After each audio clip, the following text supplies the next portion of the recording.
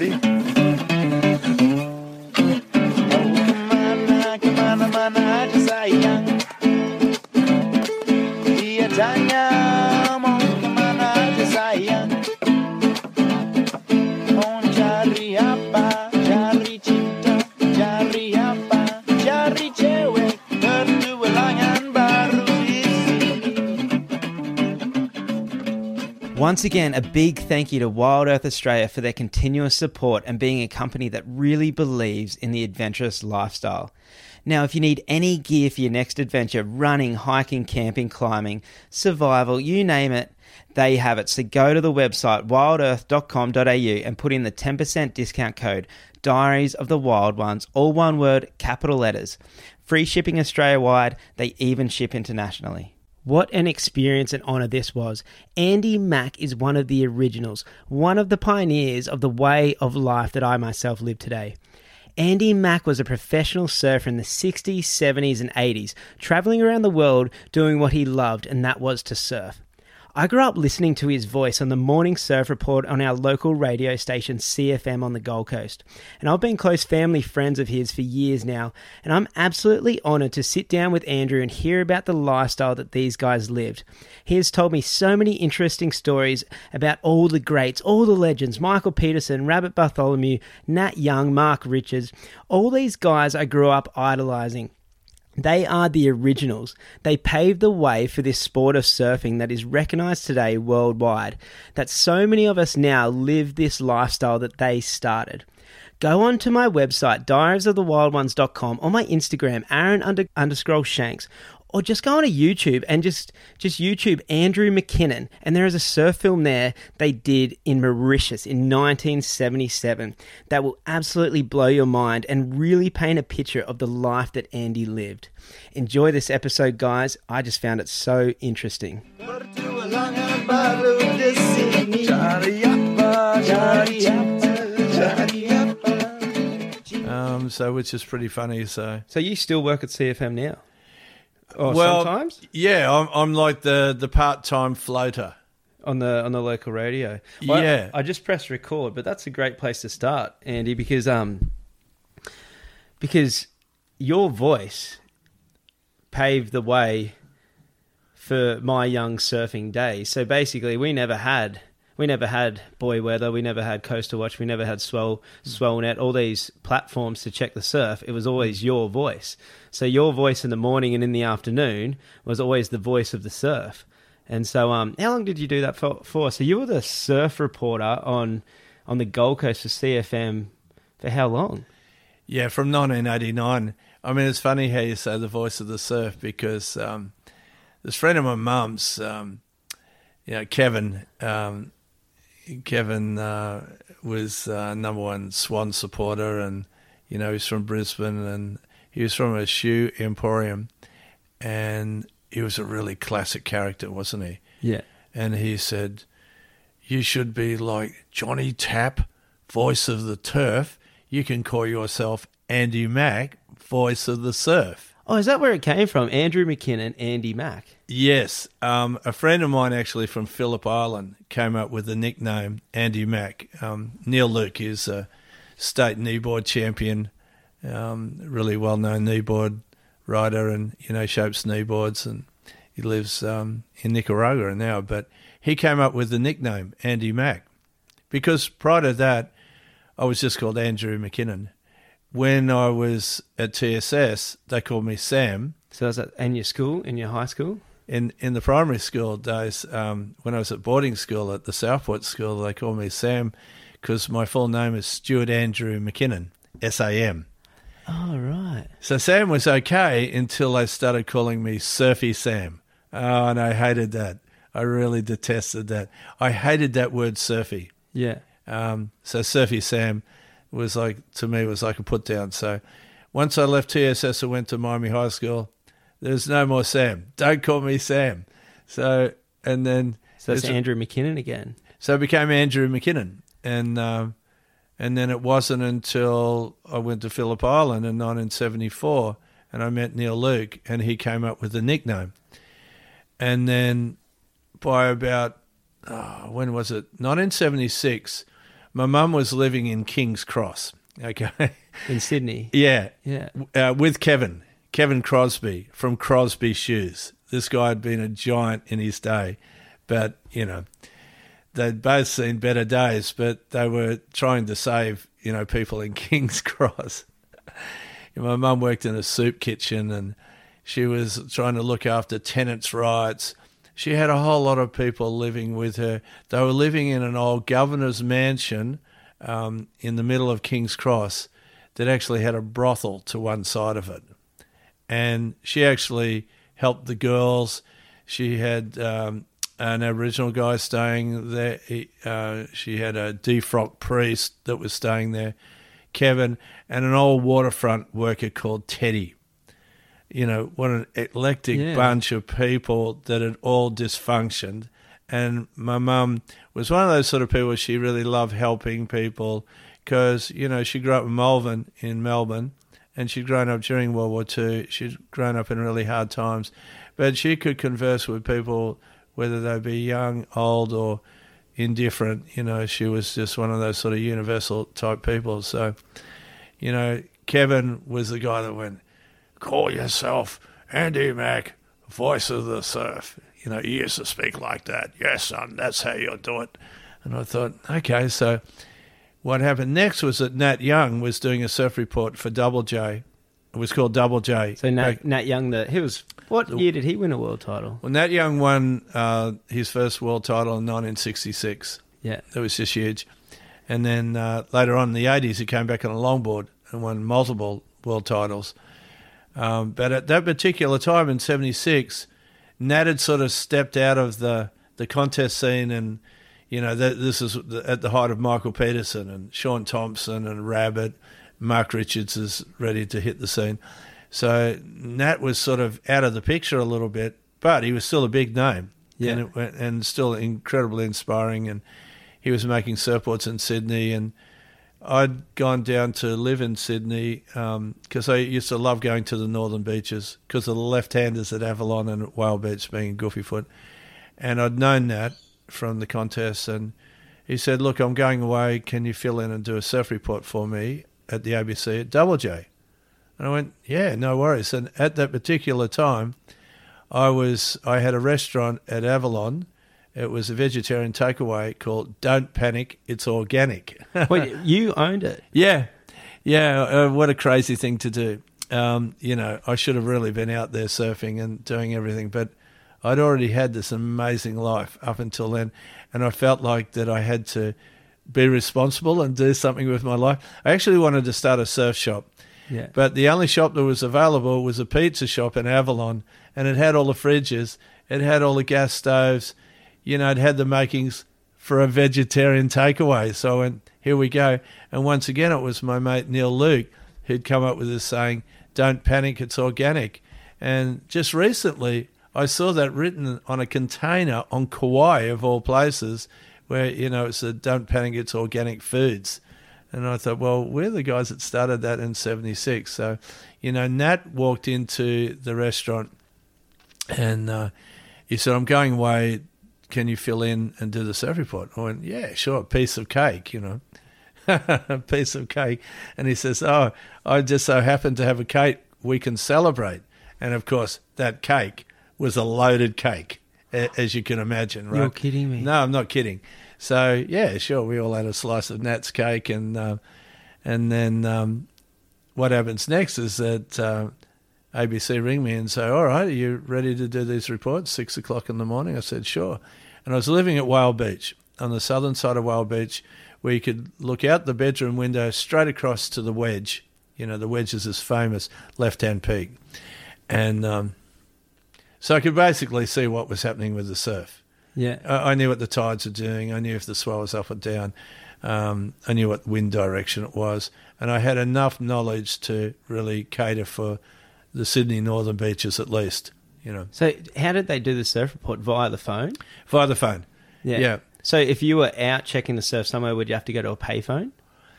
No, I just, sometimes I would. Yeah, sometimes I would go to a payphone because there's no mobile phones. Yeah. But this one was really easy because I was doing it from the bedroom window. Yeah. But I could see what was going on. I'm right there. You know what I mean? Yeah. So I didn't even have to get in the car and drive anywhere. I knew what was going on. And, each day I'd go out surfing somewhere anyway, or I'd get reports and, I'm working in the restaurant, obviously, but people would say, oh, you should have seen Avalon today. Oh, Narrabeen was incredible. Oh, this is bank at Warriewood. Oh, there was guys surfing Ferry Bow. I knew enough about surfing conditions over the years of the northern beaches that I could, confidently call what was going on. And then, of course, they wanted a character too. So, wow, I'd get away with all sorts of stuff, like, oh, the surf's shit today. You may as well just have a few billies and go to sleep. That sort of thing. I mean, you just couldn't say that now. But they loved that, all the rebel stuff. And then there's a bit of a long story. Nat didn't quite get to come back to, doing the gig because he had other things going on. There's a big long story attached to that, but I won't go into that. So I got left with the gig, and suddenly here I am, Andy Mack, voice of the surf. They were comparing me to Rex Mossop, who was called the Moose in Sydney.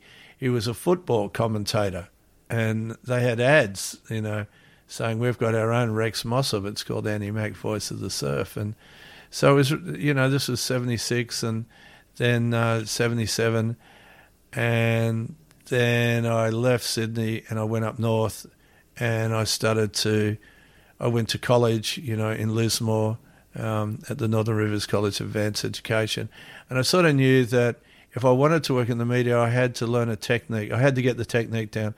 It's one thing, talking about something that you love and that you know, but if you're going to go on TV, you really need to know how to present. And so, I did that course and it really helped. I only did like 2 years part-time diploma of visual arts. And then I got a couple of gigs in the Lismore area, NRTV, 2LM Radio. I was doing the surf report for them there. I was writing in the Northern Star. So I had a writing gig, a radio gig, and a TV gig, all part-time, and not really paying full-time, but it was giving me experience. And then I realised that if I really wanted to go somewhere, I needed to go back to Sydney and see if I could get a career there. It's the land of opportunity down there. Absolutely. And so there was nothing lined up. There was no offers. I just thought, I'll go to Sydney and I'm going to find a gig. And I was doing commentary at a surfing event at Maroubra, and Mark Warren, who was an old friend of mine, who worked in both radio and TV. He was the Triple M surf reporter in Sydney, and he was also doing Wide World of Sport. And he thought, oh, God, you can do this job. You can fill in for me. Can you back me up when I go away? I went, no worries. I've done the same for Nat. I can do that for you. And, of course, Doug Mulray was the morning announcer in Triple M. They called him the Reverend. He was easily by the best breakfast morning announcer I've ever heard, even to this day. No one even comes close to Doug Mulray. And he was cutting, and he was really sarcastic, and he could just tear you up. So the funny thing was, when I had been doing the Double J reports in the morning, he was the morning announcer, and he would have me for toast every morning. It was terrible. I got carved up.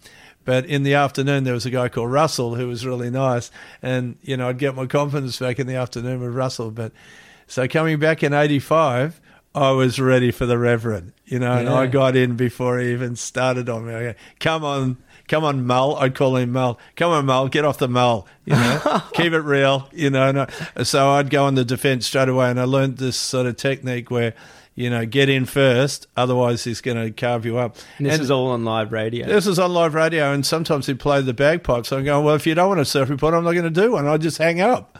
I'm not going to stand by with the bagpipes in the background. People want to hear what's going on out there, Doug. Yeah. What are you on today? Oh, it was incredible. And poor old Mulray at the time was going through a marriage breakup, and he fell in love with his producer, Miss Lizzie, who was incredibly talented. And he actually professed one morning, oh, come on, I'm going through a really hard time at the moment. And I thought, oh, I've hit a raw nerve. I said, oh, sorry, Doug. I said, but let's just stick to the surf, And then him and I had this incredible banter, and that really got me going where I felt like I'm on the same level as this guy. I can stay pace with him, and he's not going to make me sound like a fool, in other words. So that was an incredible experience. And then just when it looked like I could stay there forever, I thought, I don't want to get stuck in Sydney. I love the North Coast. I love the Gold Coast. You know, I lived in Byron Bay. I lived on the Gold Coast. They were my homes. You know, as much as I love Sydney as a city, and as much as I love the northern beaches to go surfing, you know, my heart was up north. And so I said to Mark Warren, I'm sorry, but I'm going to go back up north. He goes, you're crazy. You'd have the surf report, and then you might be able to do TV. You might be able to, you know, I had a magazine offer as well to be an editor, but I just didn't want to get stuck in the big smoke, did I? Yeah. So I came back up here. You know, I came back up to Byron, and I started doing the same thing again, you know. And then the longboards came back in, and that was amazing for me because I'd started surfing on a longboard in 1962. Which we'll get into that in a second. But Yeah. We'll come back to that. But the media thing was, after doing all of that, then I came back to Byron. I realised that Byron didn't have anything to offer me. So I was actually selling advertising for the Northern Star newspaper by this stage, which was a full-time job. Yeah. And I was doing really great. I'd just get on the phone and I'd just talk anyone into anything to advertise. You've got to be in this issue. You know, you've got to be in the feature. This will sell you heaps, you know. Yeah. And I'd won a world longboard title, so that really helped. So I had a bit of a profile in the area. And then I was looking through the Gold Coast Bulletin and I saw ads for a new radio station that was going to start called CFM. And I'm looking through it all. And, of course, it doesn't advertise a surf reporter. So I rang them up and I said, look, by the way, I've worked for Triple M. I've worked for Double J. Do you need a surf reporter? And they said, oh, God, we hadn't even thought of that. I thought, what? On the Gold Coast, you got to have a surf reporter. And I said, I can give you the best surf report in the world. And they said, oh, okay, that's good because we don't want to hire anyone that's actually worked on the Gold Coast, anyone that was well known to the listeners, the local listeners. They were only hiring people that had never worked on the Gold Coast before. Why is that? Just to bring in fresh blood? Fresh blood, fresh voices, fresh personalities, a whole fresh thing, fresh team, yeah. And I went, well, that's me. I grew up on the Gold Coast, but I never worked here, but I've worked everywhere else. So I got a Guernsey straight up. Oh, that was amazing. And then it was funny, like the first couple of weeks, I got a bit nervy because I realised a lot of people were wondering, oh, what's it going to be like? And CFM was so full on, you know, as you said, there were reports in the morning, lunch and afternoon. It was full on, you know, 7 days a week too. Yeah. So I was on show and I had to perform. And at first I was a little bit nervy and I shouldn't have been. And the program director, Steve Hunt, said, okay, I heard you in Sydney. I heard you in Melrose. We want you to be like that, not like a bank teller doing the report. We want you to be lively and be controversial. I said, oh, really? And he says, yeah. And I went, no worries. So then I just got on and just went, you know. Got to be yourself. Got to be myself. You know, suddenly Andy Mack, voice of the surf, came back big time. And that was my huge start. That was in 1989, which is 30 years later. And the amazing thing is, and nobody even noticed it the other day with the change of media and the way things, you know, change and fall over and fade out and what have you, CFM just dissolved into the background, faded into the sunset. They dropped the tag, CFM. Now it's called 90.9 Hits. You're kidding me. It's not 90.9 CFM anymore. There's no CFM. It's still called 90.9 on the radio dial. Is radio now with like Spotify and iTunes and all these other platforms to listen to music and podcasts being so huge, do you reckon radio has, like, where do you reckon just general radio is going now? I think radio's still really relevant because radio's sort of instant, isn't it? It's not like quite like, you know, the TV and the newspaper. All right, so you're going to read the newspaper, you know, the day after the event. You're going to watch the TV that night maybe for the headlines. Whereas radios, they can break news too, can't they, during the day? And that's what I loved about going live, that I could actually sort of break news or I could talk about things that hadn't been talked about and try and get an exclusive.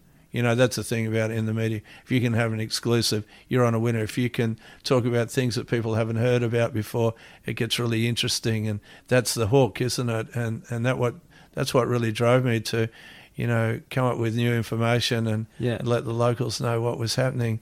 But, you know, there's so many different mediums now, isn't there? Yeah. So, you know, like what we're doing here, our podcast, this is one of the latest new mediums, and people are really loving this because they don't have to listen to the ads, or they don't have to listen to the rest of the program. They can sit by and listen to somebody's life and what they've done and visualise, can't they? That's the thing. It makes them visualise about their own lives and what they've done and how they've done it. So, you know, the internet's just been the biggest thing ever. But of course, radio's had to embrace the internet as well. So, you know, all these mediums, they're all at some way or another are connected to the internet as well. But really, the internet is the new medium. Yeah. You had such a big name in surfing in that time. Was surfing big? Like, as in, did the general population know the names in surfing? Like, did that help you? Yeah. I mean, when I started in 1962, you know, that was the start of the 60s, and surfing was really big, you know, in California and in Hawaii. People were aware of it. They'd seen footage of the big waves in Hawaii. You know, they'd seen photos of Duke Hanamoku and seen the Duke, you know, out at Waikiki. And the Californians were already sort of, they'd come out here in 1956. There was a group of them, and they were in the Olympics. They were in the racing teams. But they could surf, and they were surfing on balsa wood boards that were, you know, really manoeuvrable and light, and we were still on the 16-foot skis, the plywoods, you know. They called them toothpicks because they were really long and narrow, but they were cumbersome, and all you could do is just go straight to the beach, you know, as Greg Knoll called it, do the iron cross, you know, put the arms out to the side, parallel foot, and then straight into the beach. I mean, maybe you could cut across the wave a little bit, but you couldn't traverse. You couldn't do S-turns. And so what happened when Greg Knoll and his fellow paddlers came out for the 1956 Olympics, they went to Torquay and they did the surfing demonstration after a surfing carnival for the lifesavers in 56. And they started, they were actually just going for a free surf, actually. Yeah. And people were walking away, and then they looked around and went, oh my God, look at what they're doing. You know, they're traversing all over the wave. They're going left and right, and they're cross-stepping too. And surfing all the way to the shore break and then knee paddling back out and catch another wave. And people were hooting and hollering and thinking they'd never seen that before. So that was really the start of modern-day surfing in Australia in 1956. Mind you, the Californians and the Hawaiians had been doing this since the early 50s. And so there was not a whole lot of footage on that. I mean, the first surfing magazines didn't really come out until the late 50s. You know, the first surf movies didn't really hit until 1960, you know. So it was a relatively new sport, and it was, you know, back in those days, people weren't flying to Hawaii. They were catching the boat. They were catching, you know, the big steamers. Yeah. Is that how you heard about surfing? Like, how did you hear about... Is that what inspired you to surf? Yeah, well, I was born in Melbourne and, you know, grew up next to Port Phillip Bay. So there's no surf in Port Phillip Bay, you know, unless you get a wind swell. Yeah. But it's not, you know, there's no ocean swell. So I certainly wasn't aware of it. I think I was about 7 when we left Melbourne, and we came to the Gold Coast, and the old man had been up here because he'd been training at Canungra during World War II, so he was aware of the Gold Coast. And a lot of, you know, the military would have their R&R on the Gold Coast. That's how a lot of people were aware of the Gold Coast, both Australians and Americans, you know. They'd come here for R&R, and, you know, where Kira Surf was, there was a big R&R camp there at TSS, the Southwood School. There was an R&R camp there as well, so... So when we came up and I saw the ocean, I went, oh my God, look at this. It just looked like every day was 20 to 30 feet. It was huge, and he bought a block of land right on the beach at Mermaid. And while he was building the house, we stayed in the Lennon's Hotel. It was the only hotel really on the Gold Coast. It was a 6-story hotel. I mean, there was the Surfers Paradise Hotel, but it was only one level, or 2 levels at the most. Here was Lennon's, a 6-story hotel in the middle of a sand spit, basically. There was nothing else around. And we were staying there. The old man was retired. He was a bookstore newsagent, and he loved his books and magazines. And so he got me subscriptions to the early surf magazines like Surfer. Surfer was the first magazine. And then Surfing World came out in Australia, and there was surfing. But the Surfer magazine was the first one. That was the big one. And by having a subscription in those days, you'd actually get the magazine a month earlier before it actually hit the news agency's stand. And so I was already reading all about it, and then living on the beach at Mermaid, watching these colossal waves. And the family next door, they were like out of a Gidget Goes to Mermaid Beach movie. You know, They were all surfing, and they had these giant boards between 9 and 10 foot long with the most radical looking fins, and they'd go out and they'd have colossal wipeouts and, you know, surf from way out the back and lose their boards and have to swim to the beach. And I'd just be watching all of this going, thinking, this is what's involved. If I want to go surfing, I've got to be prepared to take on whatever. And the old man said, don't worry, son, you'll get out there one day. And it was just, you know, really just a matter of time before I did. But, you know, the old man got sick, and then I went to boarding school. But then I had a bunch of mates at boarding school that were also surfers. I mean, most of the kids at boarding school were all from the country. But the few surfers were there, we really bonded. Was the surfing culture growing fast? Like, was really, the surfing culture big? Yeah, really, really fast. So sort of what happened next that really sort of kicked it on was, you know, at Makaha, they had this famous international event. Peru actually had a big wave invitational as well. And, you know, a guy called Bob Pike from DY had won a big wave event there in 1960. And I thought, wow, you know, you saw photos of this. And Bob Pike went to Hawaii, and he was surfing Pipeline in Waimea Bay. He was really Australia's first big wave rider, like successful big wave rider with documentation. And the Makaha International was sort of like, before the world titles and everything, that was the number one international event. So I was sort of aware of that from watching the Surfer magazine. And then we had our own local hero, Trevor Elms, who was this incredible, fearless big wave rider. He'd make his own boards. He was a carpenter.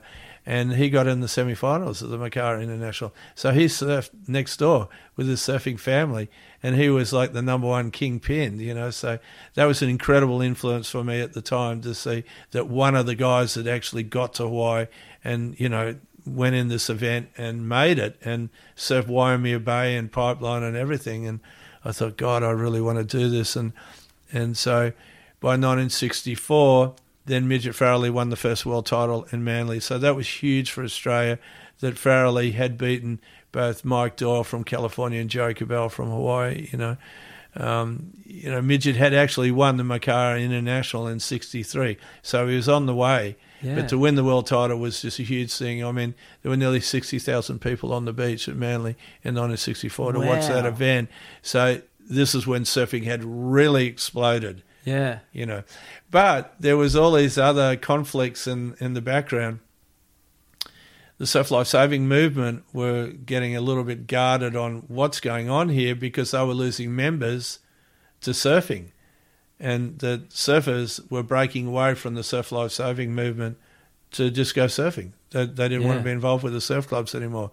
So then, you know, the surf club movement, you know, of course we call them clubbies, they tried to they tried to formalise the shape of boards and fins for safety. They called it for safety. So you had to have a set sort of shape of a surfboard and a fin, and then it had to be registered and all of that. You're kidding me. They tried to register surfboards. They tried to register surfboard, and they actually did, and there was decals, there was stickers for registration. But in the end, surfers just didn't go with it at all, and they opposed it. And this was like the giant breakaway then from surfboard riding to surf life saving. And they had to just abandon that. It was really big on the northern beaches of Sydney and the south side of Sydney, but in the end they had to abandon that because it was so unpopular.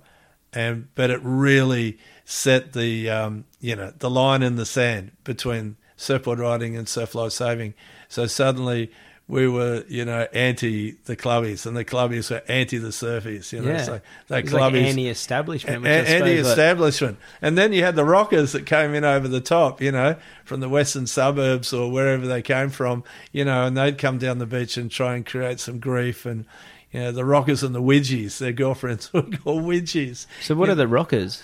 The rockers were like they were dressed in leathers and brushback hair like Elvis, Like kind of Mad Max kind of style. Yeah, or like Mad Max, but a bit more like Elvis, in his day when he wore leathers and the brushback hairstyle and, rockabilly. I know exactly. The rockers were like out of the rockabilly culture. Yeah. And, they didn't fit in the sand at all, did they? Like, with their black shoes and their black pants and their leather jackets and brushback Brill cream hair, they'd use this cream called Brill cream, it was called.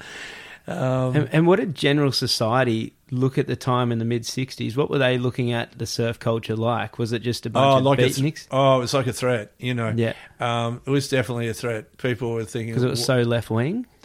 Well, it was so alternate, know. I mean, I like the left wing's really political for me. Yeah. But the surfers had created their own subculture. Yeah. That's what had happened. And so they were turning away from the establishment and became anti-establishment. Now, you could call that left wing if you wanted, but at the time, this whole anti-establishment thing was growing because of the counterculture and the opposition to Vietnam, and there were demonstrations from Paris to California to all over the world, London and in Australia. There was this giant protest movement going on as well as the surfing is going through this amazing change. The printer's just kicking in over there, but that's okay. Continue. Yeah, the printer's sort of just trying to punctuate that comment that this whole protest movement was just not about politics. It was about life in general. Yeah. It was like, what I was talking to you about before, that we didn't have to accept authority on authority alone. The government or the laws could be challenged. Yeah. So everything is being challenged. But surfing, that we just walked away from it all. Yeah. It was an escape, and it was the perfect escape. You could, like Mickey Dora said, you could just paddle out. There goes the mortgage, Yeah. There goes the wife. There goes the family. There goes anything that matters. Once you're out there in the ocean catching waves, that's all that matters. And so the addiction of surfing to get away from the rest of the monotony of the world was so strong, and it was such a powerful influence. And, just going in the ocean, whether you surf or not, can make you feel like a new person. So, and then, of course, surfing had its own fashion and its own culture. But when the counterculture thing hit, it had gone from the Beach Boys culture to the Jimi Hendrix culture. So it really dramatically changed. And then at the same time, the boards went from long boards down to short boards.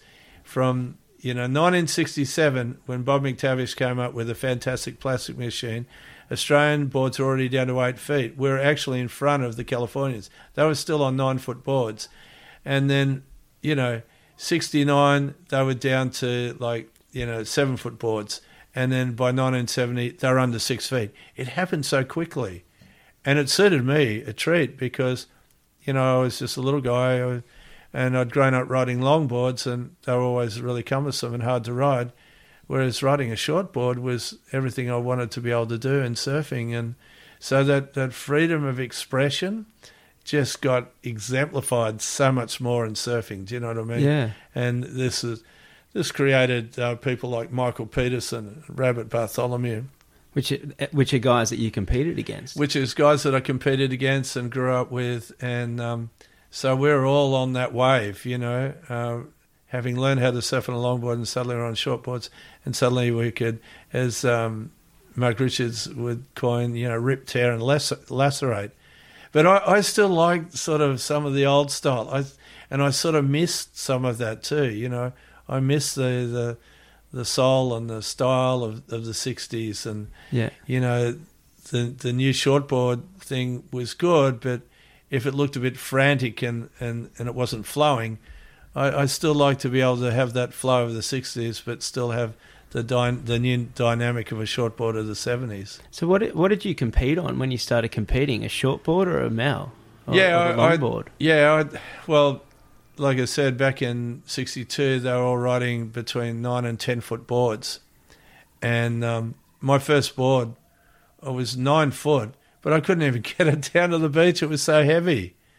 And it was actually made of epoxy foam. I wasn't quite aware of that. It was made of epoxy material, and it had this giant chunk out of the nose. So we tried to fix it up with foam and fiberglass, and the hole just got bigger and bigger and bigger. And then I realised, that's styrofoam. Or somebody said, that's not, you know, the real foam. That's called styrofoam, and it won't take the foam, and it won't take the fiberglass and resin. And then I said to my mum, well, the board's too big anyway. I need to get a smaller board. So I managed to get this cut-down board that was an 8-foot board, and ironically it had half a balsa nose, round nose, and the rest of it was foam and fiberglass. But it was 8 feet, so it was easier to surf for me. And but it still had a round nose, so I could nose ride on it. And so, you know, I rode boards like that right up until about 68. And by the end of 68, I think I was down to a board that was about 7'9", but it had a pulled-in nose and a pulled-in tail. And suddenly, you know, the whole surfboard shape and everything had changed. So when Dick Van Stralen arrived on the Gold Coast in about 1969, he was designing boards for, you know, more high-performance waves for tubes and like Acura and Burley. And, you know, in 1970, we were on these funny sort of, I called them stubby boards. They're almost like knee boards, like the board that Michael Peterson was riding in Morning of the Earth. I mean, he absolutely ripped on that board. And I'd had a board similar to that too, like a twin fin. But Van Stralen was into these sleek pintails and boards that could actually go fast, and they could ride inside the tube. And that was a really big influence in the 70s. So suddenly, you know, the tube riding thing was really, that was the peak. That's what we were looking at. Up until that stage, you know, there was all sorts of different styles of surfing. Did you ever even look at the barrel at the tube riding? Was that a thing? How did that even come about? Someone like wondering what it's like to be inside that, or wondering what it's like to be able to... Yeah, well, I think for me, I was always aware of it, but I was a little bit scared of it as well. Yeah. And, you know, in the old days, you know, you put your head down and hope to get through the barrel. But I remember reading an interview with Michael, with actually Rabbit. Rabbit said, oh, no, I keep my eyes open so I can see where I'm going. And I thought, God, that makes so much sense, you know. And see, because I was on my backhand living on the Gold Coast on the point breaks, I didn't really get to sort of surf in the barrel like later on how, you know, Neil Petches Jr. and China and, you know, Oki and all those guys could do the rail grabs. They could do the pig dogs, you know. Yeah. Even though Peter Druin could do it. Peter Druin could do everything. He was incredible. He was our first hero. But then I started switch footing and then realised, oh, God, I can get on the barrel this way. And like I said, in the 70s then, to me, you know, it was all about tube riding and how deep you could get inside the wave. And then suddenly, wow, I had my eyes open and I couldn't wait to pull in behind a big, long section, even if it was a foam ball too, you know, to try and get through. And, you know, before the leg ropes too, you know, you had all of that. And obviously when the leg ropes came in, that helped people to be even better in the tube because they knew that if they blew it, they didn't have to swim to the beach. But, yeah, so what was that? What was it like being on the Gold Coast, being a great surfer with all these icons and surfing these points? Like, what were the crowds like? This is like the ultimate dream, the ultimate question. It's like you've lived this life that all of us can only dream about. Sometimes it's actually kind of funny because sometimes I dream about if you could have any superpower, what would it be? And I often think it would be night vision.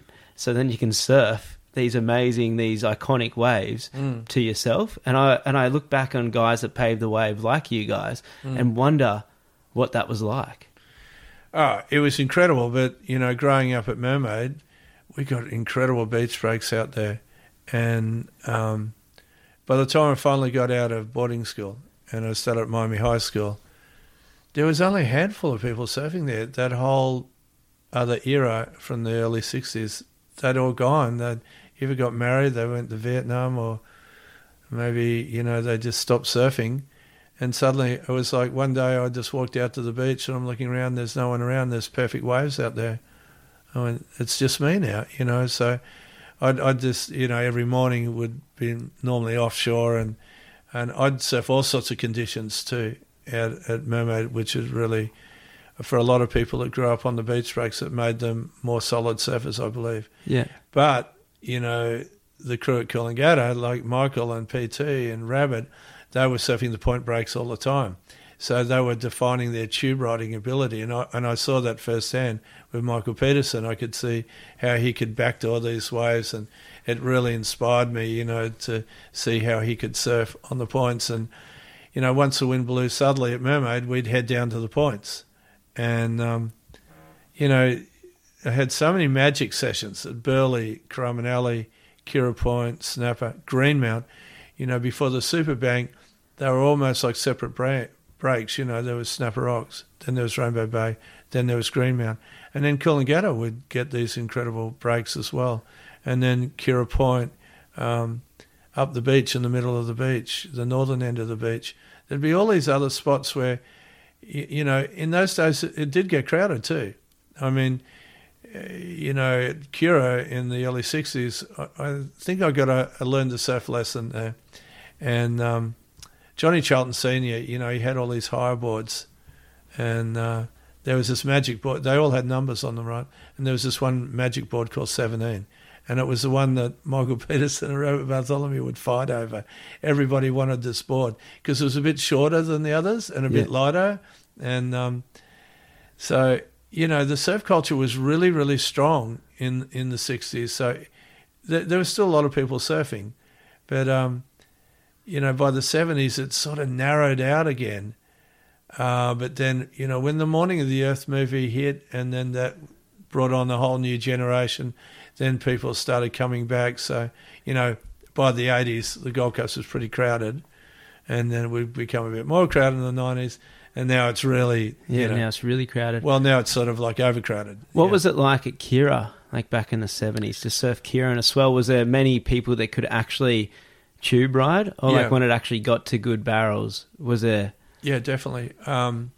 Peter Druin could, you know. He was amazing, and he was from the northern beaches. Druin could surf anything, and he'd been to Hawaii.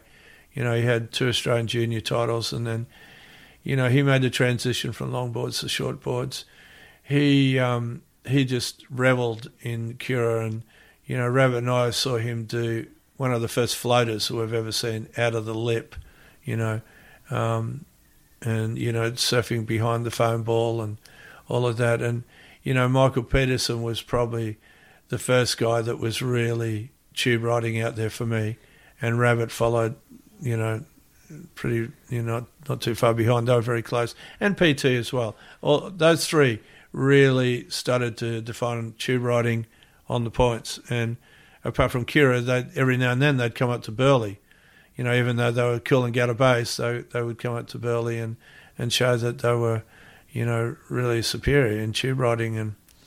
And so that was amazing to watch that.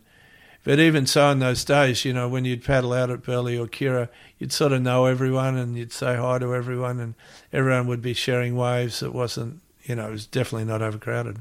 Yeah, were there like drop-ins? Like, was there aggression in the surf back then? Like, if you were in a barrel, did people know back then to not drop in on the wave? Yeah, pretty much. And, you know, most people are aware of Michael Peterson when he'd be way back inside the barrel and people would start dropping in on him. He had this ear-piercing whistle to let them know that he wasn't going to fall off. He was going to come out of the barrel. And but, yeah, sure, you know, sometimes people would drop in and there was that sort of a bit of a culture of dropping in. And it didn't know it wouldn't come to fights, but sometimes it would. You know, Yeah. it depends who you're dropping in on.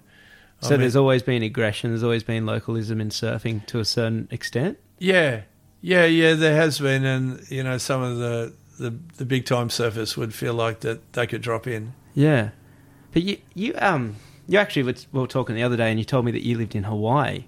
What was it like there, being a minority Australian? Was there much of a surf culture there when you were there, and did you get much respect in the surf being an Australian? Well, when I'd been to Hawaii, my first trip was in 1969, which was amazing because it's one of the biggest years yet in Hawaii. And then I came back in 71. I competed at Makaha International. That was really cool. But then I went there in 1972 when, you know, I'd made the Australian team, and I'd also entered into the Kauai Community College, you know, to study political science. A good reason to go and live in Hawaii and go surfing. But it was a great experience. And, you know, one of the first things that I became aware of was, I am a minority. I'm just a white haole guy here. Yeah. I hadn't quite noticed that in the other trips, that I hadn't really sort of encountered any sort of racial tension, because basically those first two trips were really hardcore trips, and I didn't see... I'd heard about it, but I didn't see it in those trips. But in 72, I saw it firsthand. And, you know, I'd be walking along the road, and I didn't have a car, and I'd be hitchhiking, and a truck of Hawaiians would come down the road, and they'd see the haole on the side there. They'd try and drive me off the road, you know, and yelling and screaming at me. And I thought, oh, wow, you know, this really is their island. It's not my island. And that whole thing that the Hawaiians felt persecuted about, how their heritage had been taken from them, you know, the history of the way the American military went in there to protect the sugarcane barons at the time, and they revoked the Hawaiian power. They sacked the Queen, and the whole thing was horrible. You know, it was only Bill Clinton later on, you know, I think it was the late 90s, you know, when Clinton was still president, that he actually made an apology for what had happened there. But in 72, they were really, the Hawaiians were mad, you know. They felt like that they'd had their land taken, and it had been taken. And so, you know, if they didn't like you, they would tell you so. If they liked you, they would embrace you. And was that scary? I can imagine that being scary, like being a young... How old were you in 1972? Well, I was 19. So yeah. being a young 19-year-old surfer, someone that was like a hot shot in Australia, suddenly in this foreign land where you're playing to someone else's rules. Yeah, exactly right. And, you know, we had Aboriginal friends back on the Gold Coast, and in fact, you know, the old man, he used to have this driver up at Surface, Charlie Emerson, had his own taxi in Cavill Avenue, and he used to drive the old man around, you know. The old man liked to drink, and so, you know, he had good old Charlie looking after him. And so when Mum and Dad would go out, you know, for a big night, I'd go and stay at the Emersons. They were a full-on Aboriginal family living in Cavill Avenue, and I was terrified. But they were so wonderful to me. They were, you know, they said, "Don't worry, we won't eat you." You know, they were really, really nice, and so I became very friendly with them. And so I felt there wasn't a racist bone in our bodies, the way we all felt, you know. Yeah. The way I was brought up, and so I immediately understood what was going on, and then realised in Hawaii, shit, I am a minority here. Now I understand what it must feel like for the Aboriginals, you know, in Australia. And what really came home to me was one day at the college, these young Californian girls, you know, they were really cute, they were really educated, you know, very aware. And they said, "Oh, where are you from?" I said, "Oh, I'm from Australia." I said, "Oh, your country's really racist." I went, "Really?" I said, "Not from where I come from. We've got really good relations with Aboriginal people." They said, "Oh, no, you've got this policy called the White Australia policy." I went, "Oh, yeah, I know, that's really bad. That was something that Bob Menzies brought in, and, you know, but the new guy that's coming called Gough Whitlam, he's going to get rid of that, you know." And they said, "Yeah, well, that's how you're perceived. That you don't. You've got a white Australian policy, and you look down, and you don't treat people equally. And I said, yeah, but Goff's onto that, and he's going to do something about it, and consequently he did. But right there, I realised, wow, we're seen as racist, and I never even perceived us like that before. Yeah. So I was really, really, really sensitive on that whole thing. Yeah. And so I kept surfing big Honolulu Bay, Cannons, all those big wave spots on the northern end of Kauai. And I had this beautiful 7'4" 5-string event. Strollin was just this magic board. And I felt like I could do anything on that board. I could surf from 2 feet to 20 feet, And one day, on Sunday, when I was surfing Honolulu Bay, and Sundays was sort of a bit of a scary day because the local Hawaiians would come out and, there'd been episodes of people getting bashed, but I hadn't seen it. So I'm surfing out there, and it's only like 4 to 6 feet. It's a real fun day, and surfing on the bowl at Honolulu and having a ball out there. And then the next thing... Are you by yourself? Yeah, I'm by myself. I was with this other guy who dropped me off, and he had to go somewhere, and then he said he'd come back. So I'm out there, surfing by myself, and I saw Joey Cabell out there, and one of the young Hawaiians has dropped in on Joey, and I thought, that shouldn't have happened, but Joey just let it go. Joey could sort of see what was going on, and he's incredible, and he had his boat, the schooner out in the bay there, anchored, so he wasn't too worried about it, so he went in. And then the next thing, these couple of Florida guys, they dropped in on the young Hawaiian kid, and I thought, this is going to be interesting.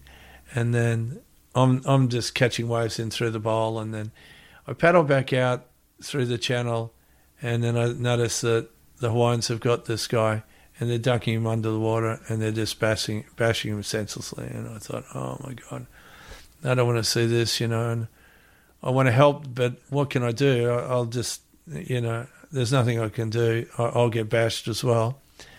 And so that guy and his friend, they ended up just paddling right around the other side of the bay to get away from the Hawaiians, and the Hawaiians took his board in.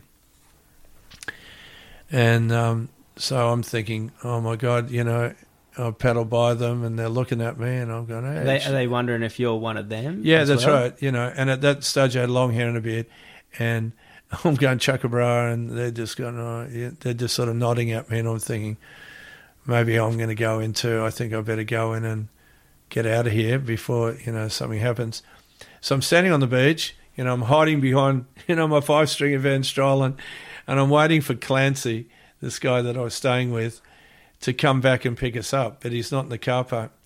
So the Hawaiians walk past me with this guy's board, and the last one looks aside to me, and then he looks at my board, and he goes, I'll take that, and he grabs my board, and now they've got my board and the Florida guy's board, and they're heading up to their car. And I thought, oh my God, what am I going to do here? So think about it for a bit, and then I thought, this board's a magic board. I cannot give this board away. I'm not going to just let this board be stolen straight out of my arms like that. Did these guys know who you were at all? Did they? No idea. I had no idea who I was. So I walk up to the car park.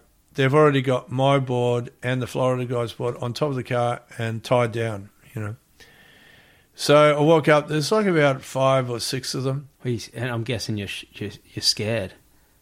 Well, yeah, I'm scared, but I don't want to lose my board. That's my motivation. Yeah. I'm prepared to die for this board. Yeah. Right? So I go, look, boys, it's like this. I'm not from California. I'm from Australia. I'm going to your local college here, which is a great college. I don't mean any harm. I don't mean any disrespect. I've got a lot of great Hawaiian friends.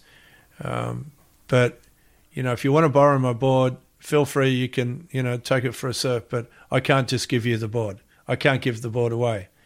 So the littlest guy walks straight up to me, and he just does this big backhander. And slaps you. Slaps me right in front of all of them. And I'm thinking, this is like a test, Yeah. I mean, I'd been through this at boarding school, I knew what this sort of intimidation was like. So I just, I wanted just to nail him, but I thought if I do that, then I'm dead, straight up.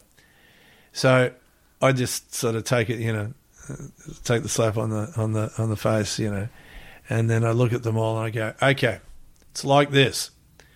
I know Barry Kanaipuni. I know Jerry Lopez. I know this Hawaiian, that Hawaiian, and I know Tiger Spiro. Now, Tiger Spiro was one of the most reverend Hawaiian figures ever, originally from Kauai, made it really big, surfing Waimea Bay in Hawaii, and I'd met him in 1969.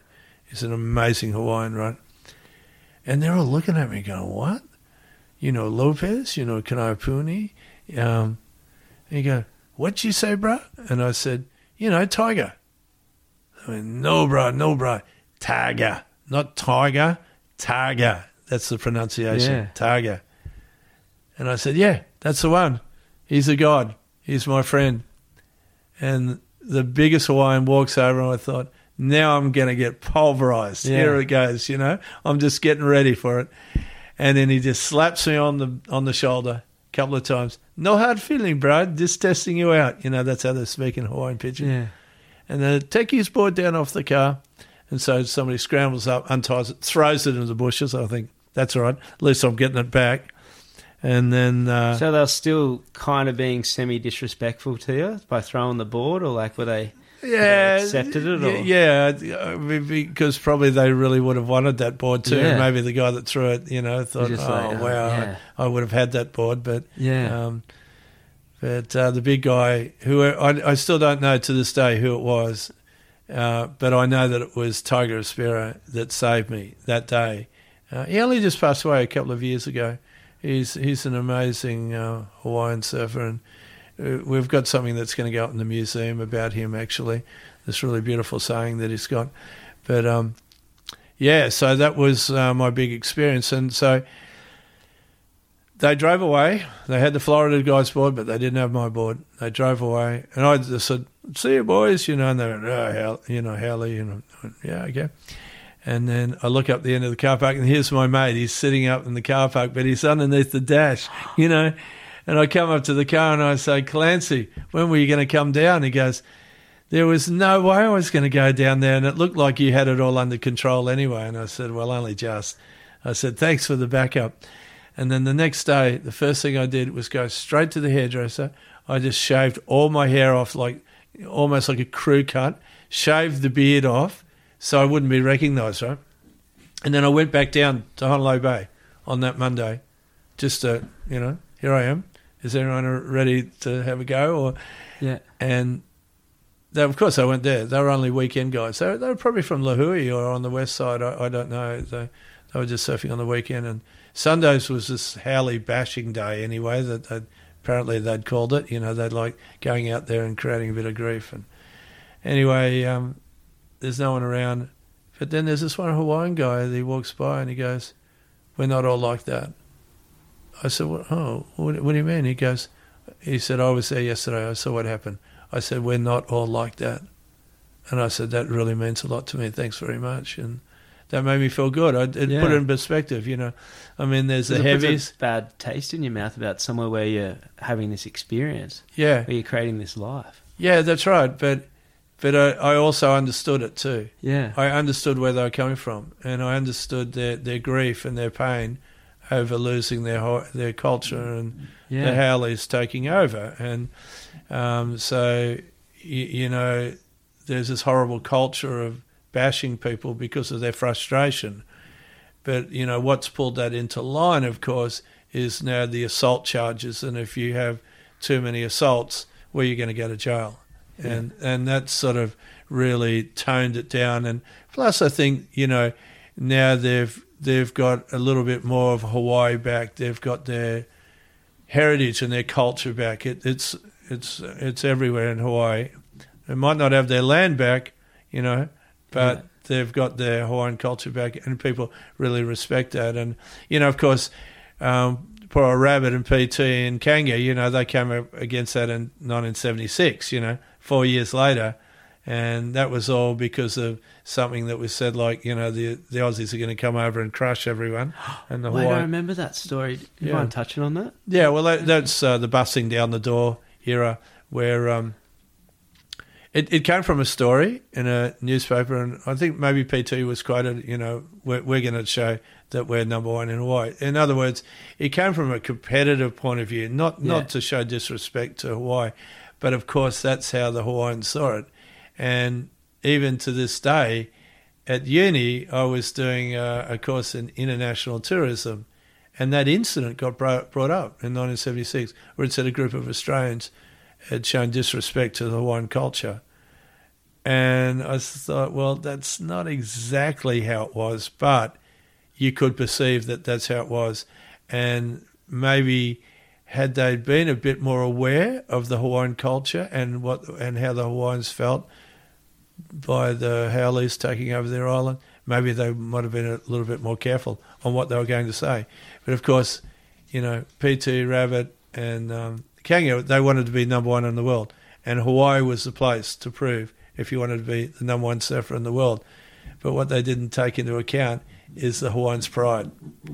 And so the Hawaiians, as soon as poor Rabbit copped the hardest of the beatings, he was the one that was really made an example of. So they've flown over there for the season, to surf the season, to kind of a proving ground to prove himself. Yeah. And what's happened? They've got off the plane. And they didn't get a welcoming reception whatsoever. They had, they didn't realise, but they'd incurred a racial riot in a way where the Hawaiians were going to, give them a lesson and pay them a lesson for everyone. That no one comes over here and says, we're going to be number one, It was a hard lesson for them all. And in the end, it was Eddie Aikau that brokered the peace deal.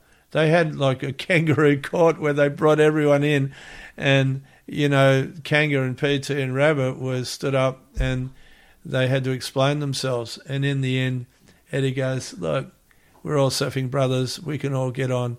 I think that the young Australians have learnt their lesson today and we move on. Eddie was like that. So he was a peacemaker. But yeah, it really reached a big peak right there and then. And, even after that, there was still like examples of it. But nowadays, I don't think it's quite like that. There's a bit more understanding, and especially from the Haoles too, that you have to pay respects to these guys, and you don't start, mouthing off or make big accusations that you can't back up. And I think that in a way it talks about everything as being aware of people and their customs and their culture and being sensitive to it. Yeah. And in Australia, we hadn't been like that.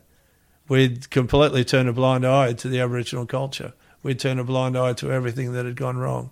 And, suddenly now that's starting to come up where we're acknowledging the traditional owners. At each official speech, traditional owners are being respected. And that Australia Day isn't really a celebration for all Australia, all these sort of challenges. Once upon a time, you wouldn't even consider this. And in a way, we were a racist country. Yeah. That's what came back to me from that time when those girls said, you're a racist country. But I like to think that we've learned all those incredible lessons that we're not, and that we treat everyone equally.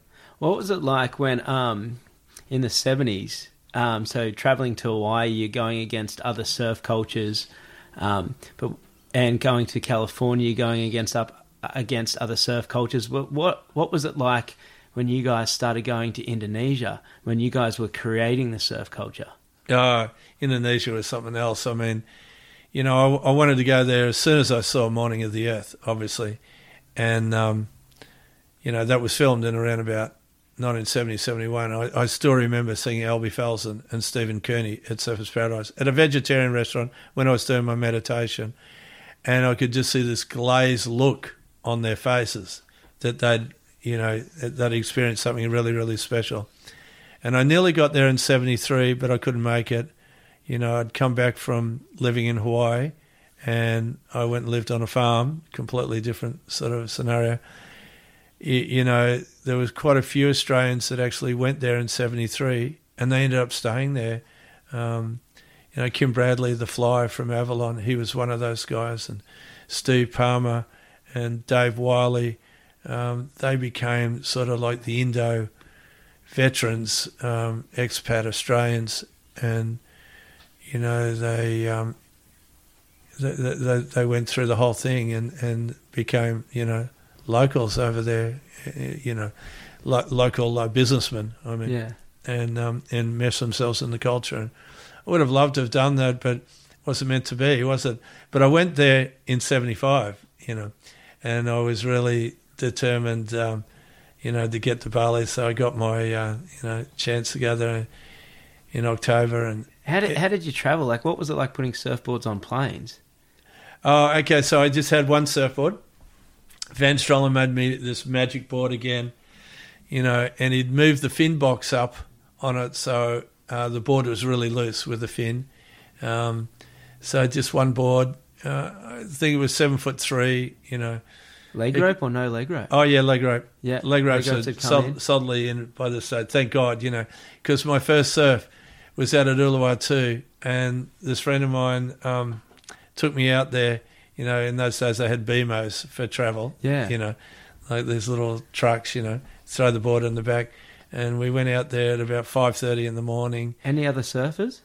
There was hardly anyone, especially at that hour, right? And then, so there was just Peter and I and some other guy went out there, and it was scary. I got to say, surfing Uluwatu, with only 3 people out, and you could see all this reef underneath you, and the wave was heavy. It was hard breaking, and it had shifty sections, and it was the first time I'd surfed it, so I was so wary of it. And then, just going down through the cave and paddling out, it was such a scary experience.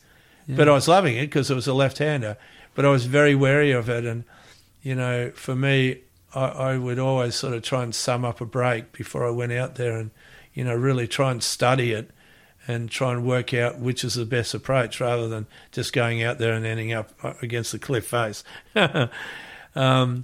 And then what I noticed, right, like we surfed it at high tide on the peak, and as the tide drops, it all starts breaking up into different sections, Temples, the Balmy, outside corner, and the racetrack, the low tide racetrack.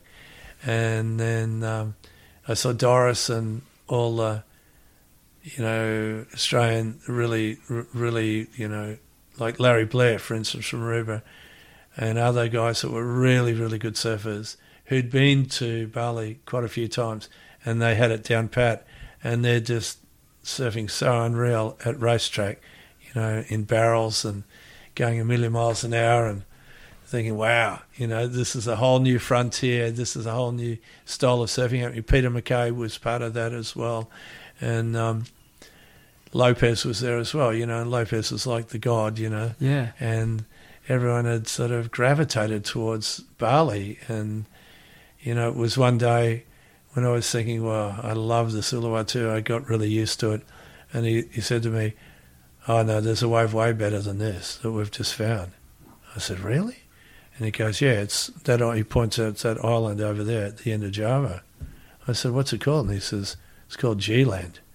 I went, no way. I just got the shivers. Yeah. Yeah. And I thought, wow, okay. I didn't get there until 1979. This was in 75, but I got there and I knew exactly what he was talking about. And, when we went there in 79, we caught a boat called the Queen of Oz, and there were 6 of us on that boat. And, we went around in circles a few times in the straits in between Bali and Java, but we got there. And when we pulled up, in the morning, it was onshore. I went, oh no, it was like 2 feet onshore. And so we went onto the reef to check it out. And by this stage, like Lopez and Boyum had created camps, after 75, I think from about 76, Lopez and Boyum and others had created these camps on G-Land, and they had approval from the government. But then by 79, something had gone wrong there. I think Boyum had abused the privileged. There's all sorts of stories. And so there was no longer a surf camp. The camp's there, the tree house and what have you, but there's no one staying there. So the only way to get there was to sail there, And then that afternoon, that went offshore, and then the swell came in, and so we were there for about 4 or 5 days. We were the only ones there, six people. And I've got one great story here for you if you want me to. Yeah, please. So, we're taking turns on the boat because we didn't want to leave the boat by itself in case, any of the Javanese fishermen pirates turned up. Yeah. Because they were notorious for jumping on your boat and pulling up anchor, and there goes your boat, or ransacking everything you've got. That could be really nasty if they wanted to be.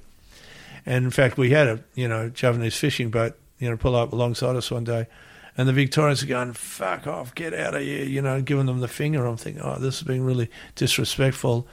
But then I realised that, well, maybe they were safeguarding us, because if we let these guys on, they pulled the knife out or what have you, we were goners. We didn't have any defence.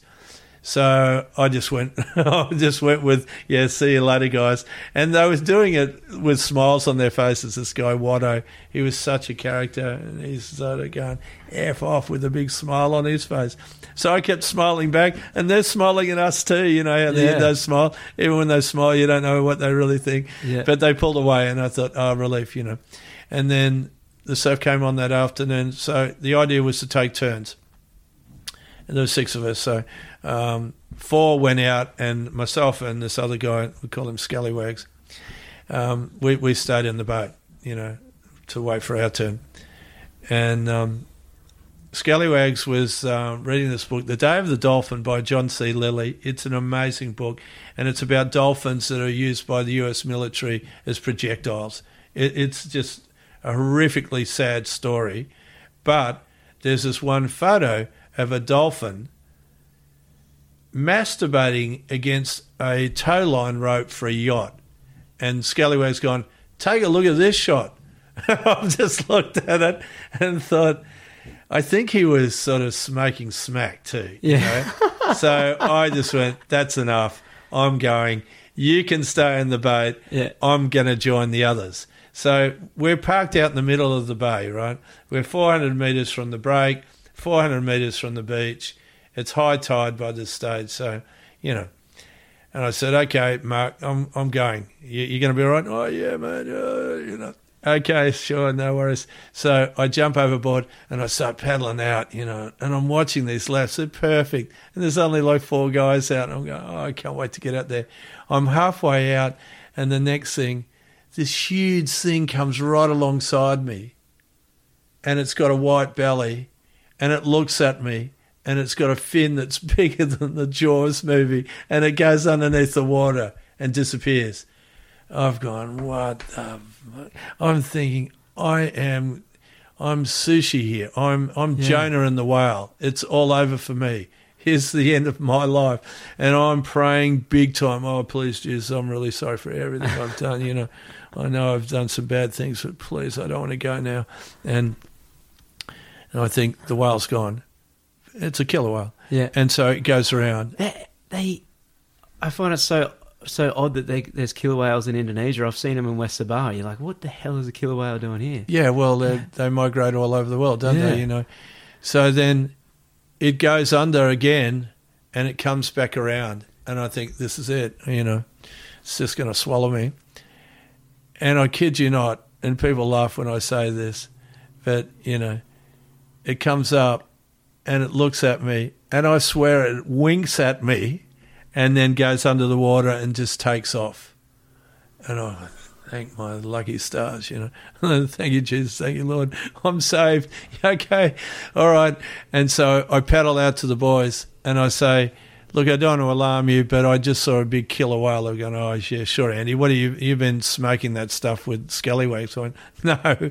I said, I'm just letting you know. Okay. Yeah, how the waves? Oh, the waves are pumping. So we're catching waves, and then we sit in the lineup. We're waiting for the next set. And then further out at Kongs, you can see all these fins going.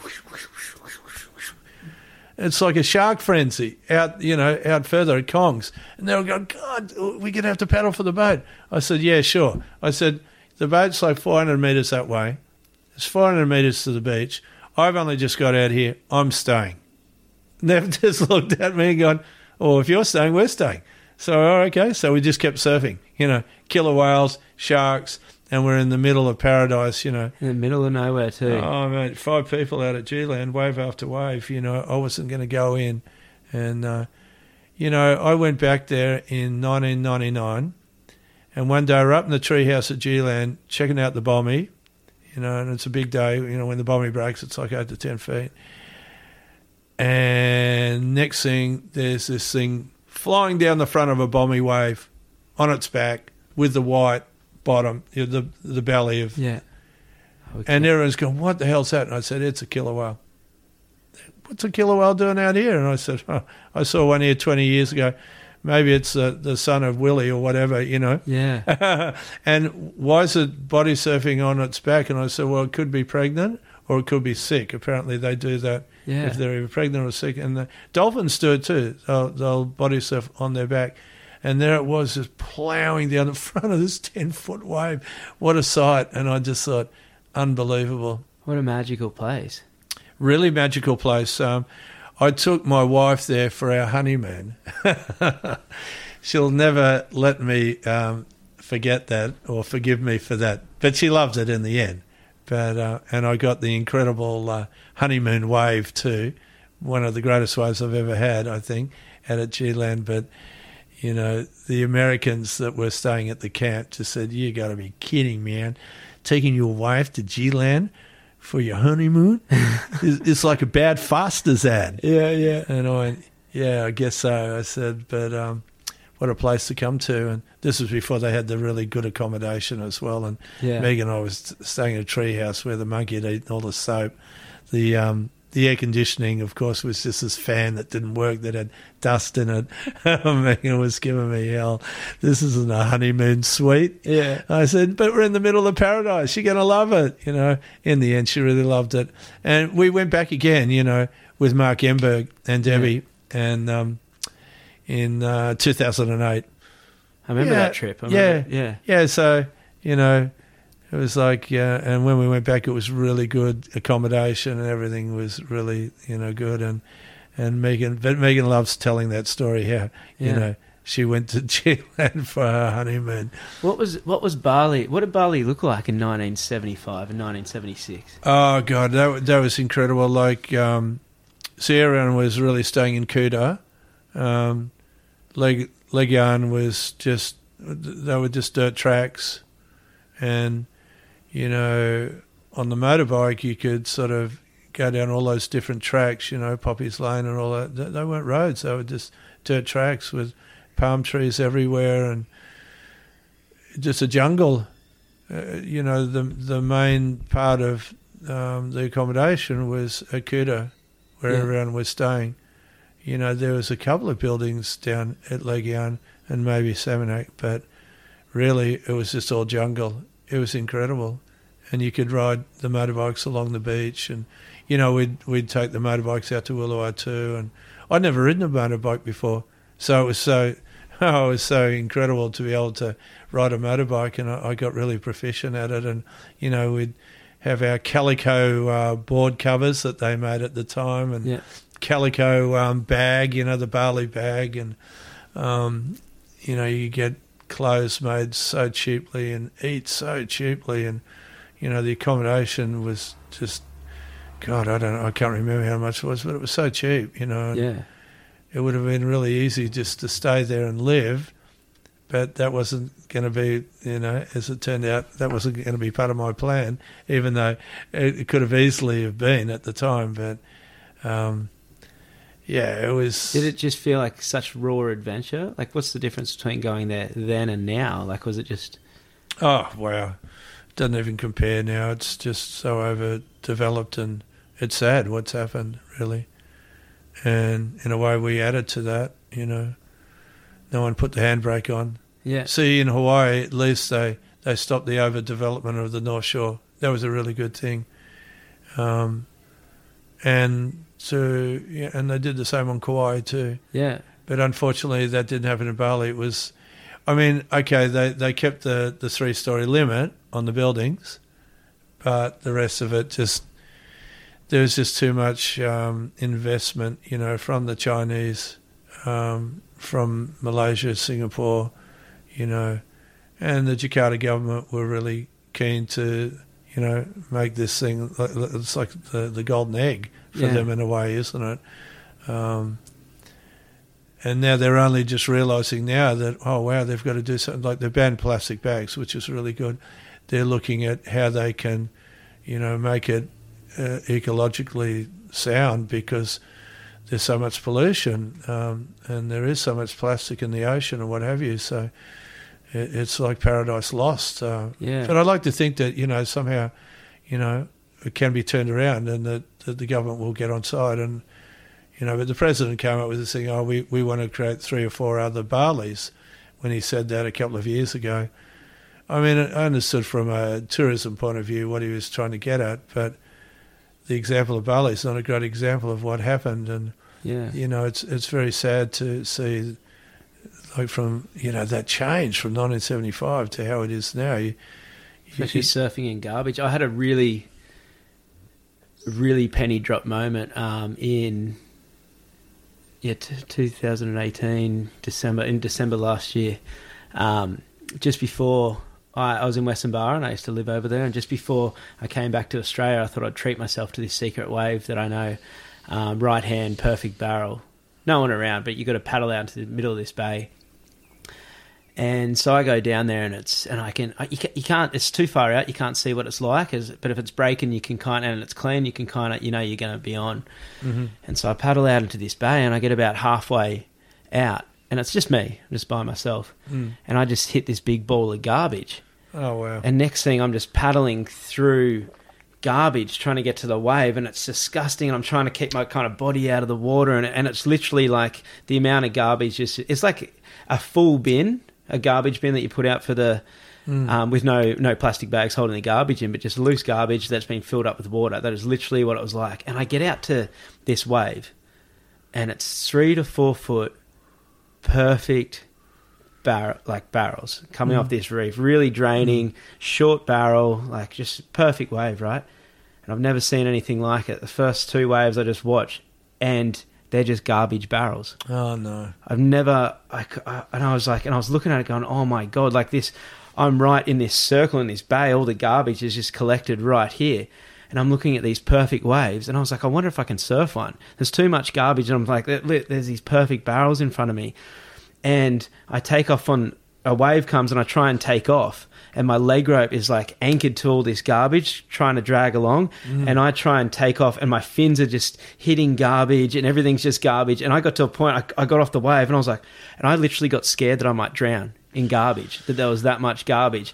And there was nothing I could do. For one, it was disgusting being in all this garbage. For two, I was thinking, if I come off my board here, I'm getting tangled in all this. I might actually drown. There's so much garbage. And I just had to paddle in. And I paddled in, and I had to keep stopping to get all the garbage off I think I ended up taking the leg rope off because it was just anchoring to too much garbage and I couldn't paddle. And I ended up paddling through it, getting back in. Once I got kind of close to the beach, about 50 metres to the beach, the garbage kind of dispersed. I remember having a big wash in the water even though. And for one, I felt absolutely disgusting because I'd been in all this garbage. For two, I'd always, living in Indonesia for years, I saw so much and the garbage starting to build up, and you see it all on the beach and everything. But to see it to that extent, to that level, where you literally can't even surf. Like I couldn't surf these perfect waves I was by myself. Like it was this, and I was like, wow, it was one of those things that, okay, you see it and you see how bad it is, but now it's actually stopping you from doing what you love to the extent. And it was like, man, it was actually really sad. Like I came in from that with my heart really in a lot of pain, like just of what's happening. It's really disappointing, isn't it? Yeah. And that's what we're up against, the great plastic pollution. But, governments are talking about trying to do stuff about it. But the Indonesian government really need to get on the front foot on this. And so, they're trying in Bali. There's various different groups, doing things. But the plastic pollution in the ocean, it's just horrific. So, we have to come up with products that are decomposable and that don't, end up in the ocean. And a lot of this starts from our own home use and what we do within our own domestic environment. And so those sort of lessons and tips need to be installed everywhere, so to stop people from creating more waste. And how we do this is a huge challenge, isn't it? Yeah. But I think it starts at home. Yeah.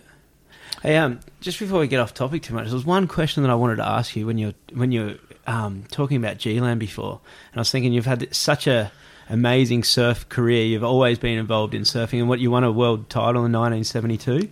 No, in 1972 in the world titles at San Diego, I got sixth.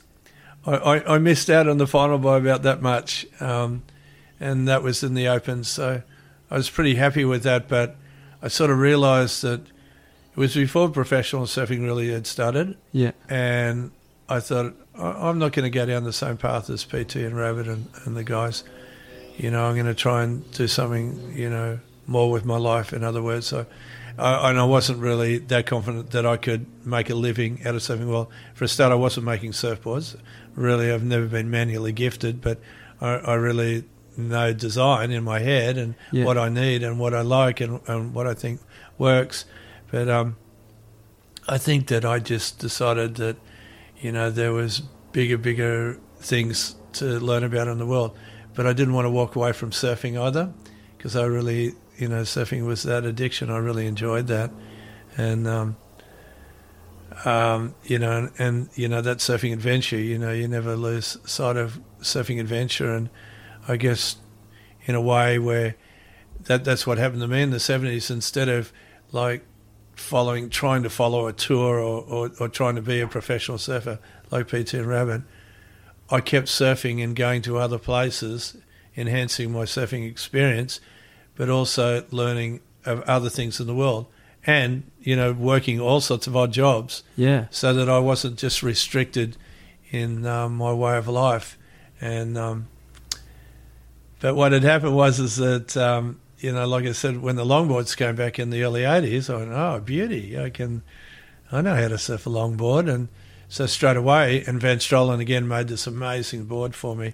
At first I was just 8 feet, and Van Strollen made this board that was 24 inches wide, which is very wide. Yeah. With a diamond tail and a big concave in the nose. You could nose ride until the cows came home. You could do all sorts of turns. And then Shane Horan, around that same time, had come up with a keel fin, from Ben Lexon. And, I mean, this is the height of either the Mark Richards twin fin or the Simon Anderson thruster, and Shane's come up with the keel fin. And Shane could surf them, but no one else really took to them. No one else really understood them. But on longboards, wow, they worked incredible, as long as you didn't hit the kelp, because you got the winged tips or a garbage bag, So all of that experience I'd had competing, and all the mistakes that I'd made in the contests, in the 70s where I was a pretend professional surfer, suddenly I knew what I had to do in the longboards if I was to win or if I was to get a title. And so I sort of came back bigger and better than ever. And I won the Australian title in 1987 to get my shot at the world title in Puerto Rico in 88. And it came down into the final between me and this really good Brazilian friend, Ricardo de Souza.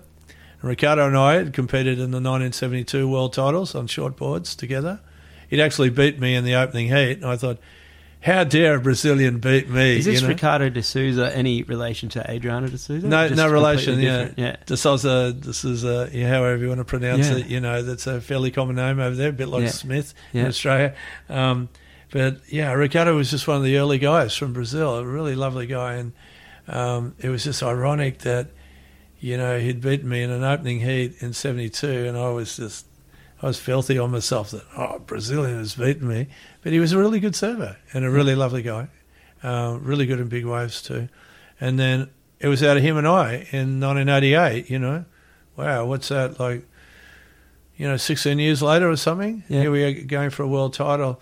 And he was really good. He could stand on his head. That was one thing I couldn't do on the longboard. I couldn't even stand on my head in the lounge room, let alone on my longboard. But I could nose ride and I could switch feet, and I figured that I could sort of outmaneuver him. But it was so close. In the end, it was a plus and minus, where we're equal points. Yeah. So they had to go back through the count back. and I got one extra plus than he did. So, it was a really narrow decision, but it was a win. And for me, I thought, God, I finally won a world title. I had a chance in 72 to win it, and I've won it in 88. And it did help me in a lot of different areas. Obviously, as a profile and, getting jobs or what have you, especially with the radio thing as well. What did that feel like what does that feel like to have a world title under your belt? It was incredible. Yeah. I don't want to sound too egotistical, but it's a milestone that you've actually achieved something in something that you spent all your life about, that you've actually hit a number one title and a world title. I mean, people go, longboards, that's not a world title, or, it was the World ISA longboard title, not the ASP one. It didn't matter. In fact, there was a bigger international class of people in that particular competition than any of the ASP events. ASP events were elite, with Nat and Stuart Entwistle and a few others. It wasn't a big circuit. There were like 40 competitors in this, and they came from all over the world. And the American guy was incredibly good. The New Zealand guy was really good.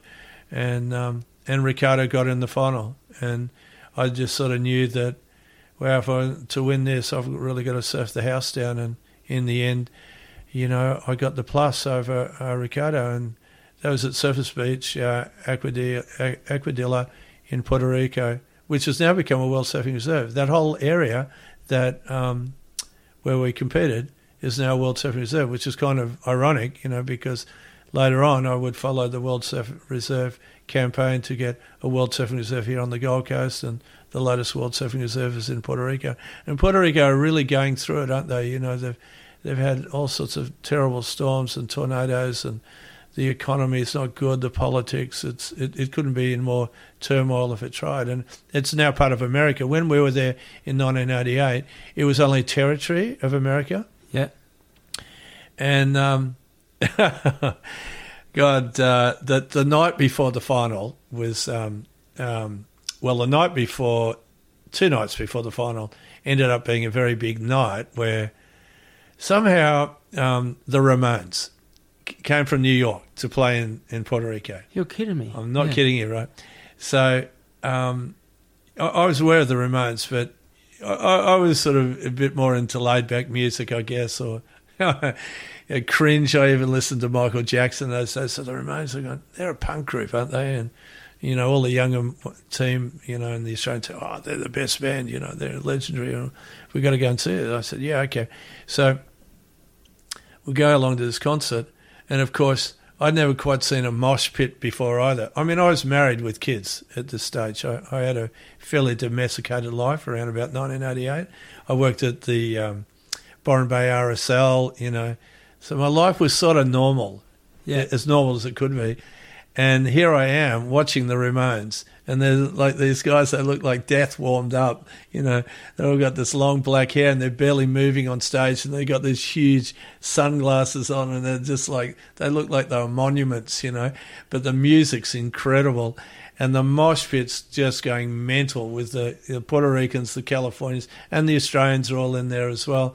And I ended up sitting up the back with the guy who was doing the lights. He said, come up the back here with me, And so he gave me the history of how, Puerto Rico is just a territory of America, but, we don't really like the gringos. We don't like the Americans. And he sort of gave me that. And he said, I fought for America in the Vietnam War. This guy was really interesting, wasn't he? Yeah. And, he gave me this incredible insight into Puerto Rico, the way it is as an island and the people, while the Ramones is going on. Can you imagine? So I was pretty pumped after that. And I tried to talk a whole lot of people into, I was with this American guy, and he wanted to go to this pizza bar that had pool tables and to kick on and have a party there. And I said, yeah, sure, I'll come along. And I tried to talk all the women competitors into coming with us as well. But they went, oh, no, we're under curfew. We've all got to go back. We were staying in this whole hospital building. That was our barracks. That's where all the teams were staying. It was an old hospital. It was like this old sort of brick buildings, you know. It was really sort of up on top of the hill overlooking the ocean. It was a pretty cool spot, Yeah. but it was really old, you know. So I was in a hurry to go back to the barracks. I thought, yeah, why not? Let's go. So, you know, we end up at this pizza place. And the American's going, oh, yeah, let's have a few beers. I'm saying, yeah, okay. It's only 2 nights out. I should be okay. So I'm drinking up. And then the next thing, these guys from San Juan, that's the capital of Puerto Rico, they turn up. There's a gang of them. And they look pretty deadly. And their eyes are wide open. And I'm thinking, oh, yeah, I know what this look is. Yeah. And the Californian's gone, we got to go. And I said, it's too late. They've just walked in. And one guy's going, hey, bro. And the Californian says to me, I'm just going to pretend I'm an Australian, because if I talk, you know, with my American accent, they're going to beat the hell out of me. I went, oh, okay, that's all right. Let me do the talking. So I've just gone, hey, boys, how you going? I'm from Australia. My mate here, he's a bit drunk. He doesn't know what he's doing, you know. It doesn't make sense. But, you know, great to see you. And, you know, I'm sort of, because I realise these guys are heavies, you know. Yeah. So the next thing, they're buying the beers. We're getting really drunk. Oh, my God. And I'm caught in a situation. And then they've gone, come on, let's go back to San Juan. We got girls. We got parties. We'll just keep going. You know, we got everything, you know, Yeah. including all the marching dust you want in the world. And I'm thinking, this is going to absolutely kill my world title chance. You know what I mean? I've been in this situation before where, you know, succumbed to whatever, Yes. and it's completely stuffed me up. So I've just gone, boys, I really would love to come to San Juan with you, and I'd love to party on, but I'm the team captain for Australia. It's up to me, and I've got to be down on the beach at 6 o'clock in the morning and make sure that everything's okay. You know, calling myself team captain, manager. I'm you know, Yeah, I'm the the team dude. is dependent on me. I said, I hope you can understand that. Oh, okay, yeah, we understand that. We'll come down and see you down there on the finals or something, you know. I said, yeah, no worries. And the Californian just couldn't believe it. He said, how did you get out of that? And I said, I've had a little bit of experience in these matters. Yeah. So we drove back. We got back to the barracks, and it was like 4 o'clock. And I thought, no way. So I go to walk into my room, but I've walked into the wrong room. And I've walked into the room where our team manager, Alan Atkins, is. Now, Alan Atkins is probably the straightest guy I've ever met in my life. You know, lovely guy, top administrator, what have you. But Alan does have a heart. I've got to say that, because when I walked in and he comes out of the room to see who the hell's walking in at 4 o'clock in the morning, and he sees me, he just shakes his head and he walks straight back in the room. So, I mean, he could have berated me. He could have said, what the hell have you done? And I realised I'm in deep shit, right? So I go, it's okay, Alan, I've got it under control. And, you know, I was like about 33 at this stage, 35. So I'm still pretty tough, you know, still got a lot of energy and a lot of resistance. So I go straight back to my room and find where are the Panadols. I must have taken like about 4 straight up, you know, and then I've started doing exercises, like walking up and down on a plank to get my coordination. No sleep. I got to go down to the beach. I'm in a repercharge the first morning heat, and I've got to win that to get in the final. Man, I paddled out. I was seeing stars. And all I could think of was winning that heat. And I just took every wave that came through like a madman. I didn't even notice anybody else out there. And I won it hands down. And no one could believe it in the state with no sleep that somehow I'd won this and I was in the final. And Alan Atkins just looked at me and he's gone, you're incredible. What did he say? You're unbelievable. Something like that. And I said, well, I'm going to go back to the barracks now and I'm going to sleep all day. So I'm ready for the big one the following day. You're kidding me, yeah. And the next day, we're up at like 5 o'clock in the dark. I'm ready to go. I'm in commando style, you know. I'm thinking, I'm not going to let this chance go by, you know. And so, you know, we get down the beach. The Puerto Ricans have turned up. There's thousands of people. They got the samba. They're doing salsa dancing. They got their little, turntables on the beach. They got like disco. They got everything going. It's an amazing atmosphere. All the flags are up, and I am just so determined that I am going to win this thing no matter what. And I get down the beach. I got the jersey on, and the 4 finalists. It's out of 4 of us, and the Brazilians that are backing Ricardo, they come back and they try and do a bit of voodoo on me. I'm not kidding. They try and do a bit of voodoo on me. So you know what I've done? I've just picked up a bunch of sand. I've just thrown it at them. You're kidding me? Yeah, in their face, like sand, straight into their face. Don't give me that shit. Get out of here, I'm not letting anything stop this, And then the American the opponent is a really good paddler.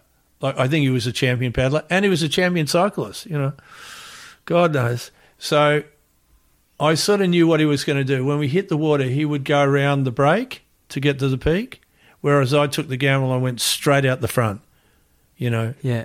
And if a set came through, I was a goner. But if it didn't, I would get to the takeoff before him. And sure enough, that's what happened. First wave came up. I'm already on the inside, and I've got the wave, and I've gone, see ya, And he just looked at me and just went, what? I just demoralised him, and he ended up getting 4th. The Kiwi, he was incredible. Jason Matthews, oh my God, this guy could rip. He could ride shortboards, longboards. He could do airs on longboards. He was amazing. He kept slipping off his board. I don't know what happened there. I don't understand why maybe he used the wrong wax or something, or he had oil on him or something. So in the end, it was just out of Rico and I, you know what I mean? It just wave for wave for wave for wave. So, yeah, it was a big moment, Aaron. You've taken me right back to that moment and the build-up for it. And, when I came back to Byron Bay, I was sort of a hero. But there was something else going on at the same time. We tried to get a World ASP event on in Byron Bay, and it didn't quite work. And I was going to be the contest director. And so I landed back in purgatory, even though I was thinking, I've won a world title. Rusty Miller said to me, thank God you didn't come second. Yeah. In other words, if they're beating you up like they are now, imagine if you came second.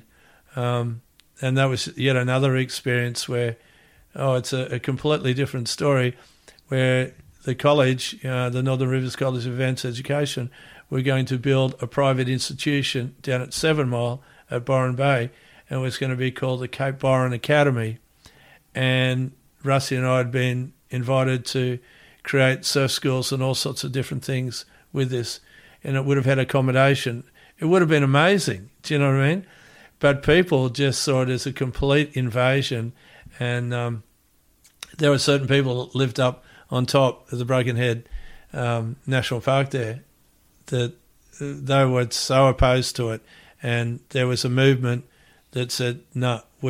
One was they didn't want the Cape Byron Academy, and the other was they didn't want a world tour event in the Byron Bay Lennox Head area. So I came back into a maelstrom of controversy. It was just incredible, wasn't it? So I felt pretty good about the world title. The people around Byron, they were ready to hang me, That's what can happen, can't it? Yeah. But it led me into the job of doing advertising at the Northern Star, and I was hugely successful there. But the only problem was that I was living in Lismore, and I developed a bit of a drinking problem, especially after working on the phones all day. And then I was staying at the hotel across the road, and so I just drink the house down. And so this was obviously a problem that was sort of happening, and I didn't really have a grip on it. And in the end, my mum sort of helped me. She said, go and see this guy. And the guy said, you don't have to be like John Wayne when you fall off the horse. You can stay off the horse. The old saying, like, when you fall off the horse, you get back on the horse. Yeah. He said to me, you don't have to get back on the horse. And I thought, this is different psychology. In other words, have a really good look at yourself and make your own decision. You don't have to keep putting pressure on yourself. You can put a lot of pressure on yourself trying to do certain things, right? And that was a a really great word of advice. And then I had to go through a really long period analysing that, and, it really accounted for my first breakup, my first marriage life, And, by about 2009, I realised I got to do something about this. And I thought, I've had a really good life. I've had the life of Riley. I've taken all sorts of experiments and abused myself all over, and now I'm just going to stop. I'm just going to stop, and it's about health. It's about getting straight, and so I'm like now 10 and a half years, sober, and no drugs, no alcohol, not even coffee. Tea's my only vice. Yeah, I'm ready for another cup of tea now after all of that. So yeah, that's that was a really, really personal experience, and it goes all the way back to winning that world title, and then what do you do afterwards? See, a lot of people in sport, I've seen that they become world champions and they achieve the top of their game, but what do they do afterwards to follow through? And sometimes they don't, and sometimes they fall into that syndrome where they fall on their face. And they have all sorts of problems, don't they? Like, did you constantly feel like that you had to try back it up somehow? That like you've hit your peak and then that was it. You just lost. Yeah, exactly. And then I sort of re-immersed myself in with the radio when I started at CFM and the media career. But I kept surfing. And then I think I got to around about 2001 where I went in a few more events just to see, I'd won an event down at Manly and, I could still see that I could compete. But then I sort of realised, I went to Bali in 2003 and, we surfed in the Bali Om events and I got in a couple of finals there as well. But then I realised in the end, it doesn't matter anymore. I've achieved what I've achieved. I should be happy with that. And then you just go on and you find other things that interest you. But you never lose, as a surfer, you never lose that desire to surf, right? Yeah. To go and catch waves and that feeling that you get from surfing. Do you still remember your most magical moment in the surf? Like the most magical wave, the most magical surf? Yeah, for sure. There's been a few of them. But I guess the best one is probably the biggest wave I've ever caught was at Bonsai Pipeline in 1972. And, once again, I was on a mission where I knew that I wanted to surf Pipeline and I wanted to surf it big. And being a goofy foot too, I was well primed to do that. I didn't really care about, trying to surf 30-foot waves at Waimea Bay or Sunset. But Pipeline was this, big challenge for me. And, I'd surfed it a number of times over the periods that I'd been there. And this one afternoon, I was actually living on the beach with a friend there, just up from Backdoor, and so you could see Pipeline. And I watched it all morning, from there, just watching what it was doing on the high tide. And then the tide started going out in the afternoon. So it started to break outside pipe. And it's not breaking one outside pipe, it's on second reef that it's breaking. Yeah. And then there's a further reef outside again, where they surf out behind Waimea, Alligators or whatever it's called. So this is the afternoon. This is the one, And I had this terrible board that I'd borrowed from PT, but it was 8'4" and it was thick, and it would allow me to paddle into really big waves. And so I got down the beach. Were you scared? I was terrified, thinking, God, how do I get out there for a start? And Dick Hall walked down the beach, and Dick Hall had been living in Hawaii. This was before Dick started doing movies and photos and all of that, before he teamed up with Jack McCoy. And Dick had been working, in Hawaii, making boards with Randy Rarick. And he knew how to paddle out. And he said, you got to paddle straight out in front of the peak. So you got to be kidding. He said, I'm going to get creamed. He says, no, the current is going to take you down. And as soon as you get past the peak, then you've got to get out to the open, to the deep water. Because if you keep going down in the current to Pukaya, you'll get absolutely smashed. Yeah. So it's like you jump in and start paddling, and you don't stop paddling. So I jumped in with Dick. You're fit because you're just really, really fit. You know, like this is after the world titles and living on Kauai and surfing in all sorts of waves. So Yeah. I'm at the peak of my game for surfing in Hawaii. And when Dick and I hit the water, I didn't even see him. I just paddled like a champion, just straight out, and then went around the peak and got out, and I was in deep water. Thank God. I don't think Dick got out.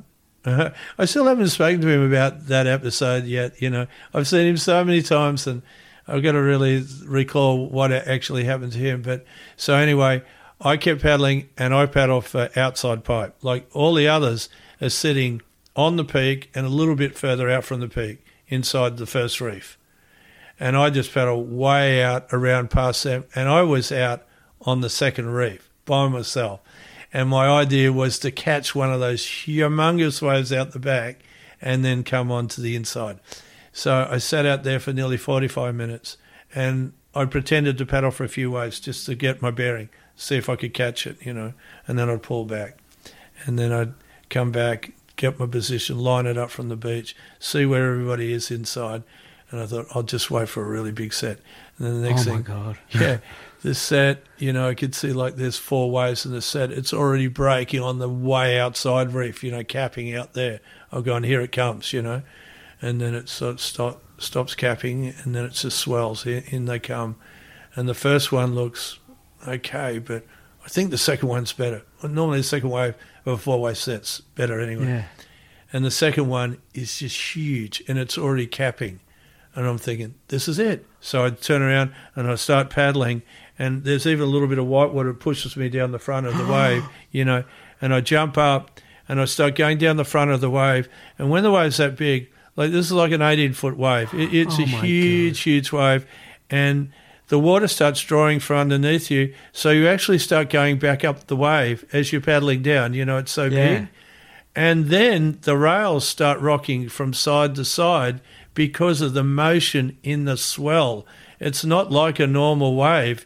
You're riding this thing that's just mammoth, and then as you're going down, the water's sucking out even further from the bottom as you come to first reef, and everyone that's sitting inside, they're all going no, and they're all jumping off their boards. This is pre-leg ropes, you know. Yeah. They're all bailing off their boards, and here I am just flying down this nearly 20-foot wave, and then I get down to the bottom, and I'm thinking, God, I hope I can do a turn. And somehow I do this crouch turn, and I come around off the bottom, and then I come up into the middle of the wave, and then I'm just pushing down with all my weight onto the front to hold my board into the wave, and it just throws over the top of me, and then I somehow come out of it. So you're in the pit. You're Yeah. in this pipeline pit. Yeah.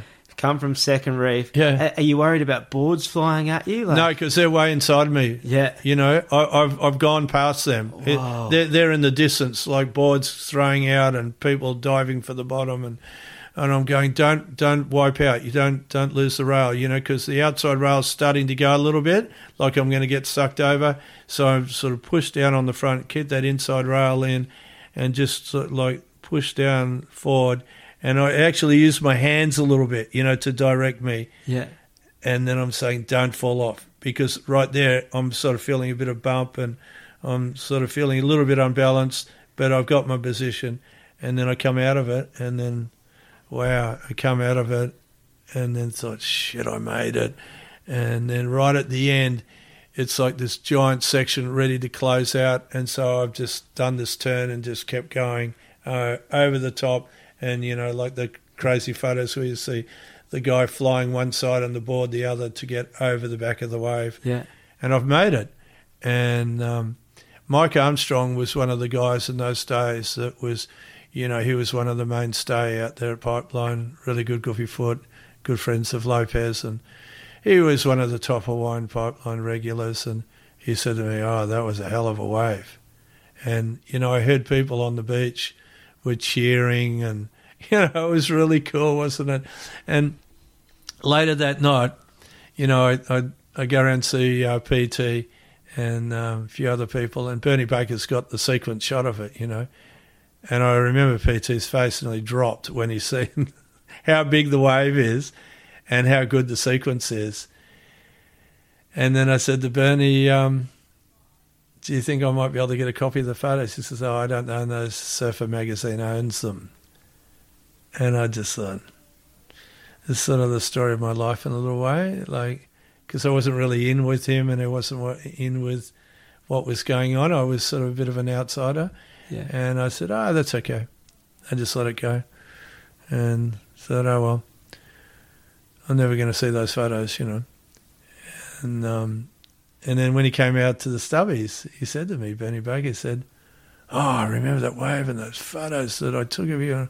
God, I wish I had them today. And, I wanted to say, yeah, fuck, I wish I had them too. But I just looked at him and smiled. And, it wasn't such a big thing for me that I didn't have it because the memory was just huge. I was going to say you've got the memory, you've got the experience of it. And even talking about it now, I relive every moment of that wave, which was one of the most exciting waves I've ever caught in my life, and definitely one of the biggest. But then what happened was that Megan was looking at stuff on the internet. Your wife, Megan. Yeah, and she saw some photos from Steve Wilkins. Right, and he was a really good photographer at the time. And Megan found this photo of me at Backdoor, surfing on my backhand that Wilkins had taken. It was on his site. And, wow, that's a classic, and there's other shots there of PT standing around, on the beach and looking nice. And then I'm looking through the file and then I see the wave. And it's got unidentified Saturday afternoon pipeline, and that's when it was, and that's me. So I've somehow, many, many years later, I've found one photo of that wave, and it's on Steve Wilkins' file.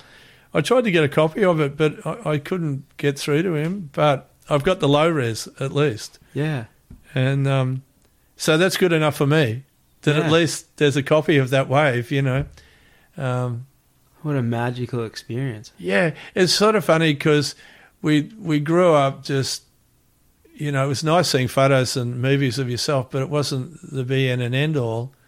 Like, by the 80s, profiling surfers and, being on the front cover of surfing magazines and being in surfing movies was everything.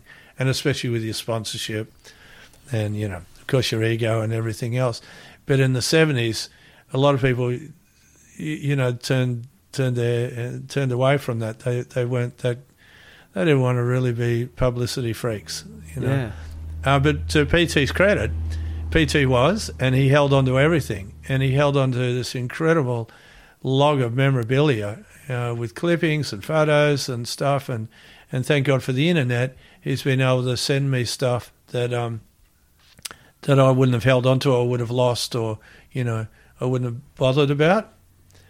So I can thank him for that. And, PT it was this guy that, he made surfing a professional living. And it was sort of later on when I started a media profile with CFM that I used a lot of his approach to do what I was doing because I knew that that's how it was done.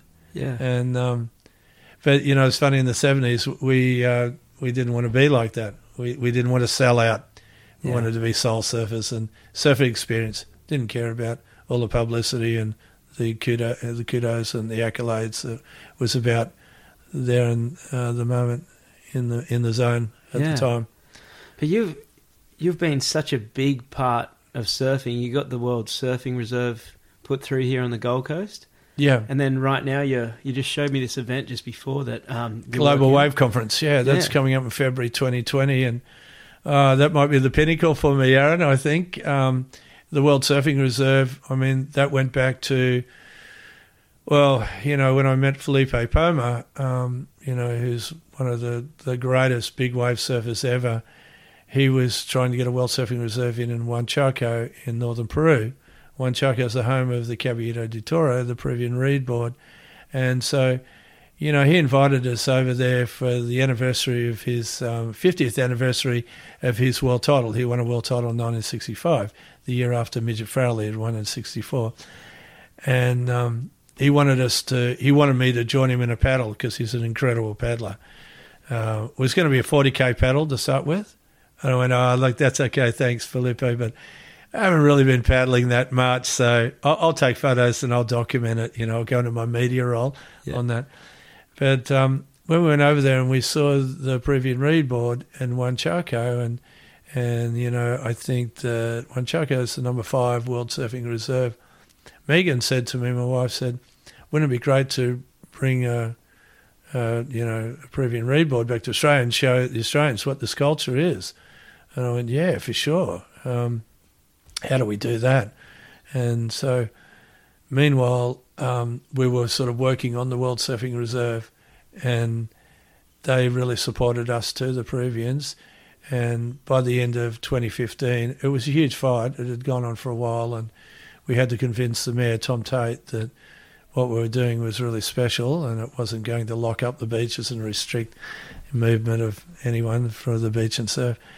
And we got all the councillors, well, one sort of opposed it, but that was okay. It was a minority, We got approval from the council. We definitely had approval from the state government right from day one. Anastasia Palaszczuk, the Premier of Queensland, was always supporting it.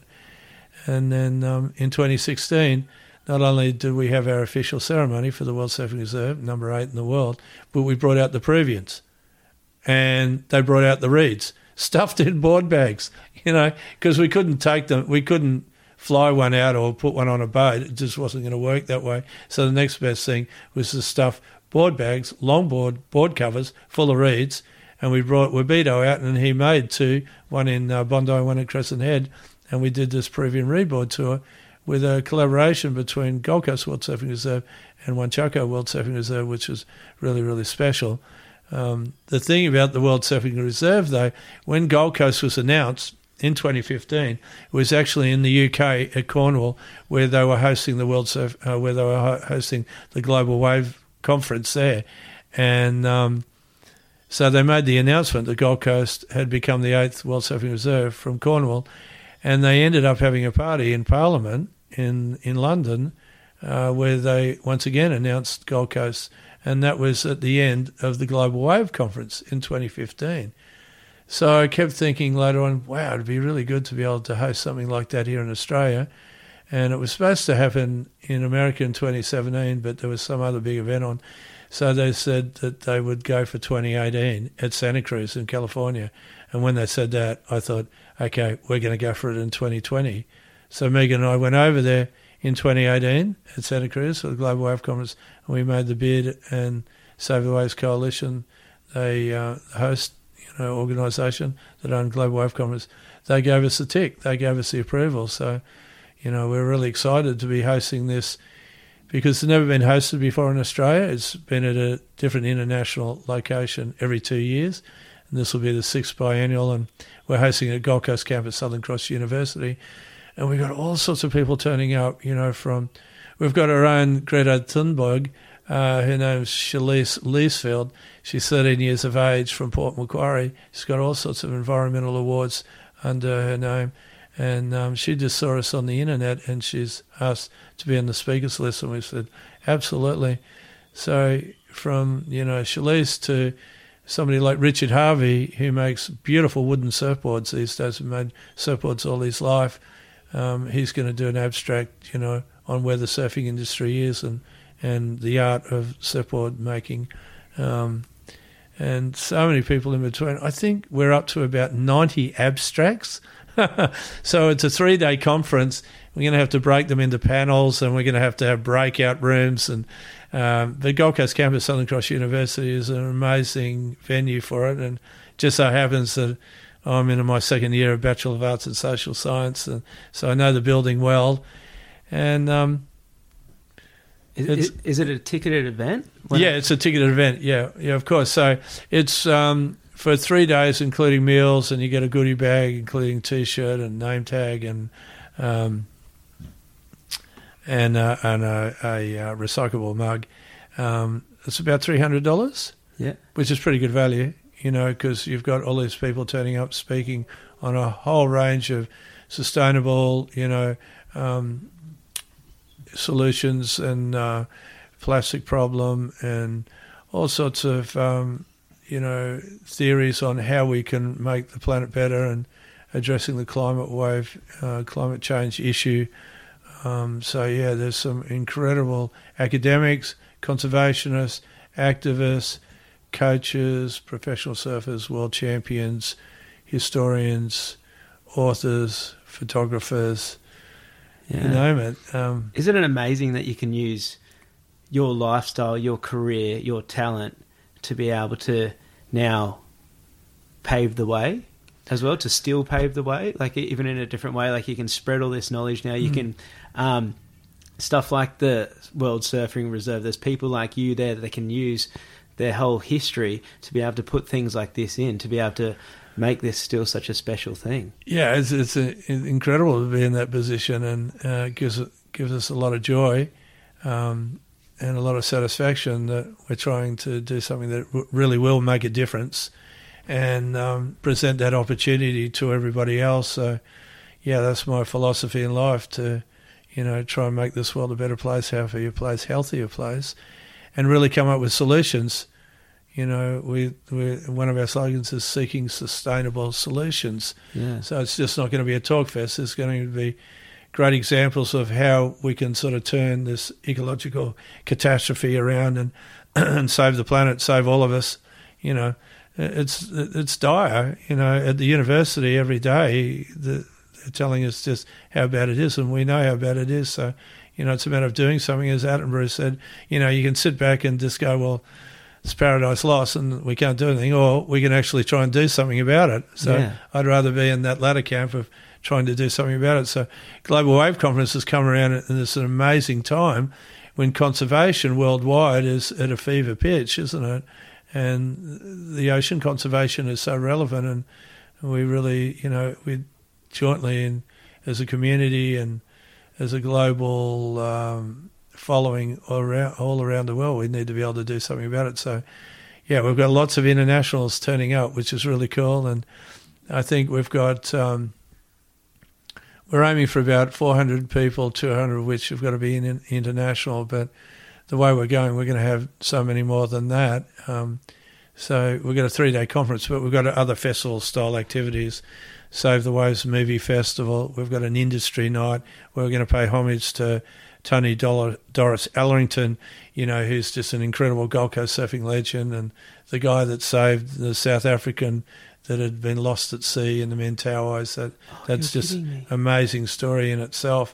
Doris has actually put up a 12-nights boat trip for the lucky registration winner. So whoever registers on our site, globalwaveconference2020.com.au, will be in the running to win this $4,500 boat trip with Captain Doris, who's, probably the most experienced skipper up in the Mentawais. And then the Friday night where, we'll raise money for the like-minded groups, conservation groups, and at the Greenmount Surf Club.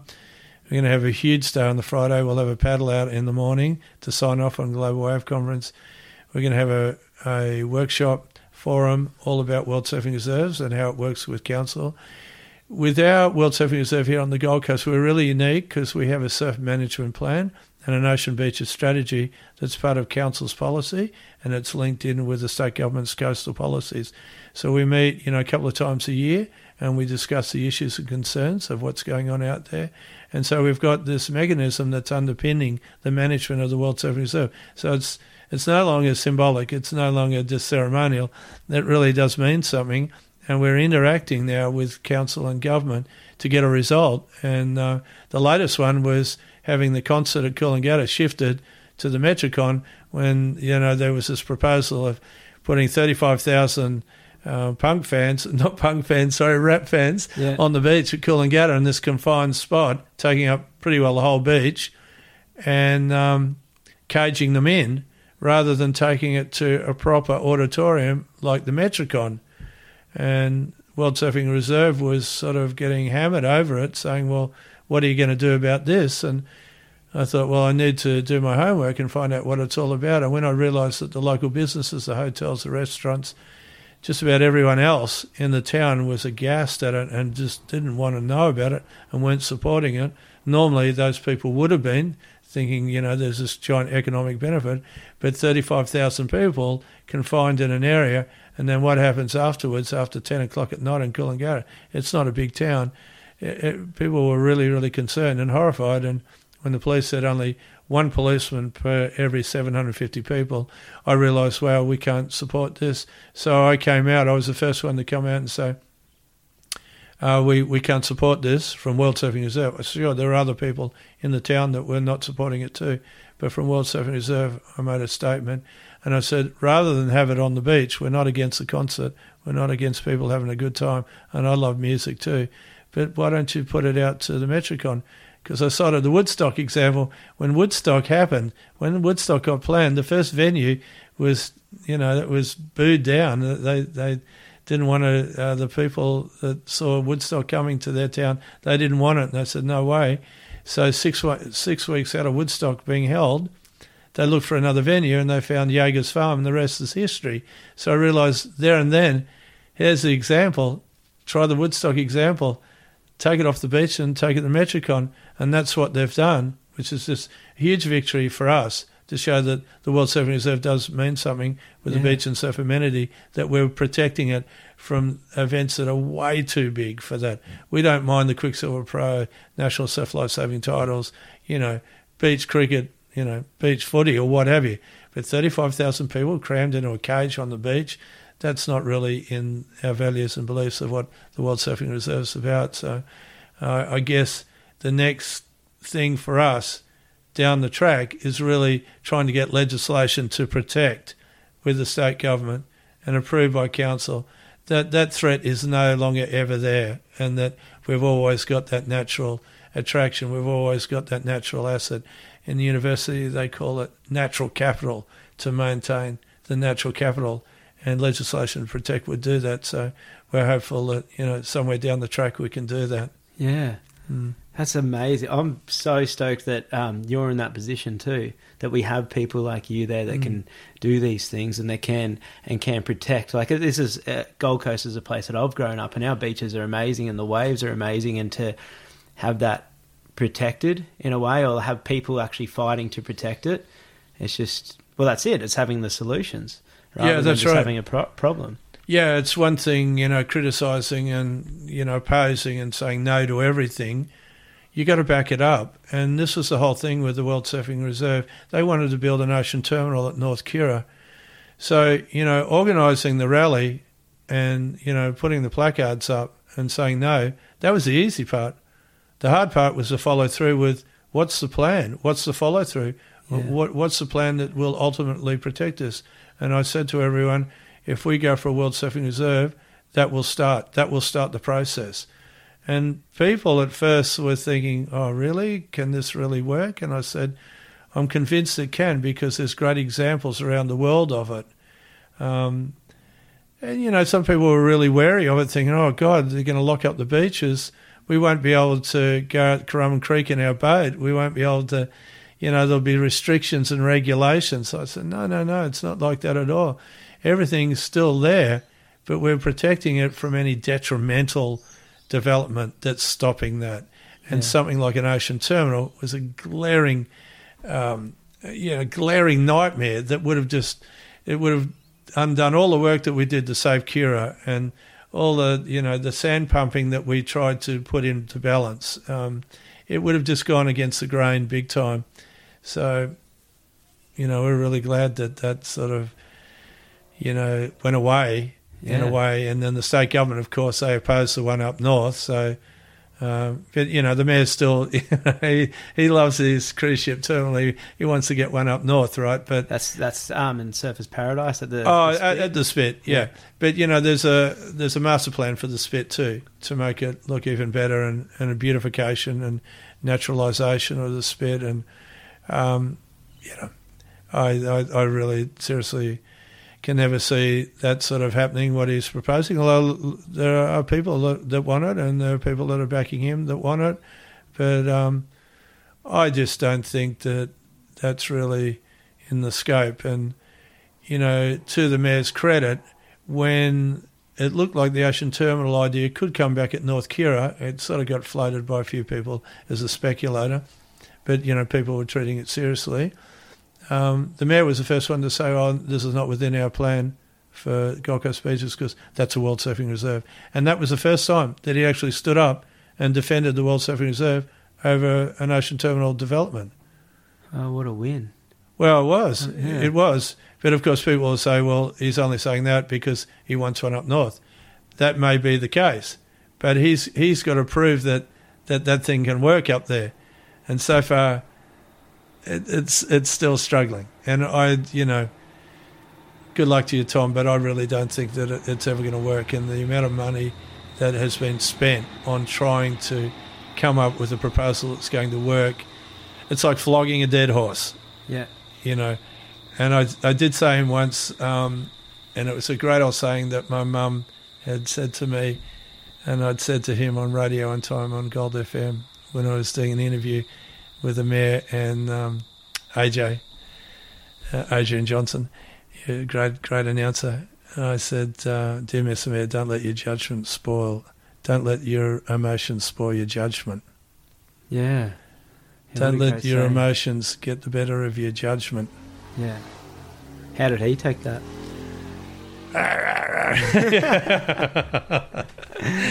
Yeah.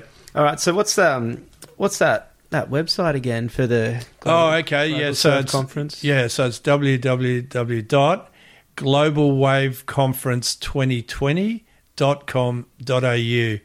So if you go on that site, you can register to buy tickets. You can see the whole program. You can see what it's all about. It's the 10th to the 14th of February 2020 at Gold Coast Campus, Southern Cross University. And we've got a number of events, surrounding that whole Global Wave Conference. Yeah. But we've got a big fundraiser coming up on Sunday, the 1st of December. We're going to let you know about this, and that's going to be at The Collective, the restaurant at Palm Beach on Gold Coast Highway, Sunday, the 1st of December.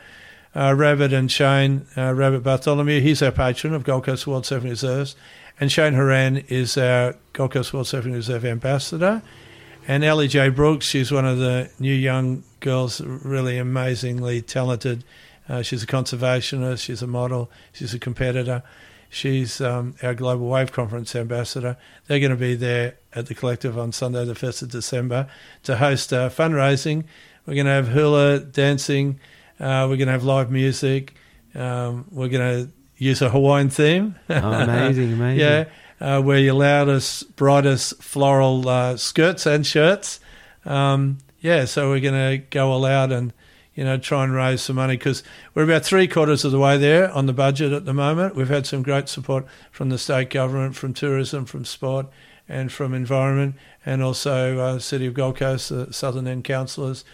But we just need a little bit more extra to get across the line so we've got it fully covered. But, we'd hope that anybody that keep looking on Gold Coast World Surfing Reserve, Facebook and Instagram, and also on our globalwaveconference.com.au, Global Wave Conference 2020. Don't forget the 2020 to see what we're doing. So exciting times coming up, Aaron. Yeah, thanks so much. Hey, we've been talking for just 2 hours and 15 minutes now. No way. It's been amazing. I love story time with you, and that's what I was saying. I'd love to have you on again to go back through those old stories, because I know in that vault there's so much there, and it's just for me, like what I was telling you earlier, it really sparked, like when I was a kid listening to my dad tell the stories about the 70s, 60s and the 70s of surfing. That is what inspired me to live this traveling lifestyle and to go out and seek this raw adventure. And so to sit down with guys like you and hear it brings back these ideals that I have in my head of that I want to go live out. So it's just it's amazing, and you guys paved such a path for us. I say young guys now, but I'm not even young anymore. But No, that's right. You've got it all in front of you, Aaron, and you got that sense of adventure, and you're aware, and you've travelled wildly too. So, all that experience, there's no substitute for the experience, is the cliche, but it's so true, and you can use that as you, start plotting and planning your life out and how to make things work. You've because you've got to come up with a plan that's going to work. And Yeah. I remember Michael Peterson when they interviewed him at Bell's after he won his third, Bell's title down there, and the interviewer said, "Do you have a strategy?" And Peterson just looked at him going, "What do you think, I'm dumb or something? Of course I've got a strategy, but I'm not going to tell anyone." Yeah, exactly. We've all got a strategy. Yeah. All right, Andrew, thanks so much for your time. Thanks, Aaron. Yeah, thank you. Wonderful. Andy.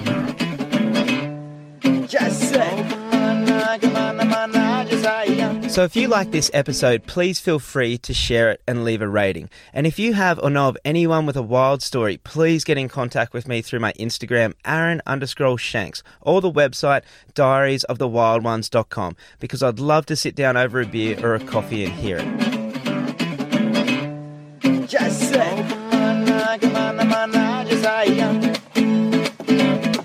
iya tanya, sayang.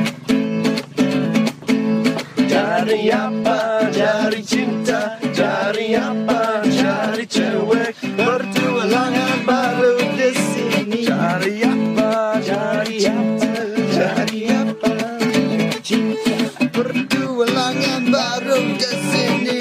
I should do like that for us there. Bertualangan baru di sini. Yeah, I do it like a double.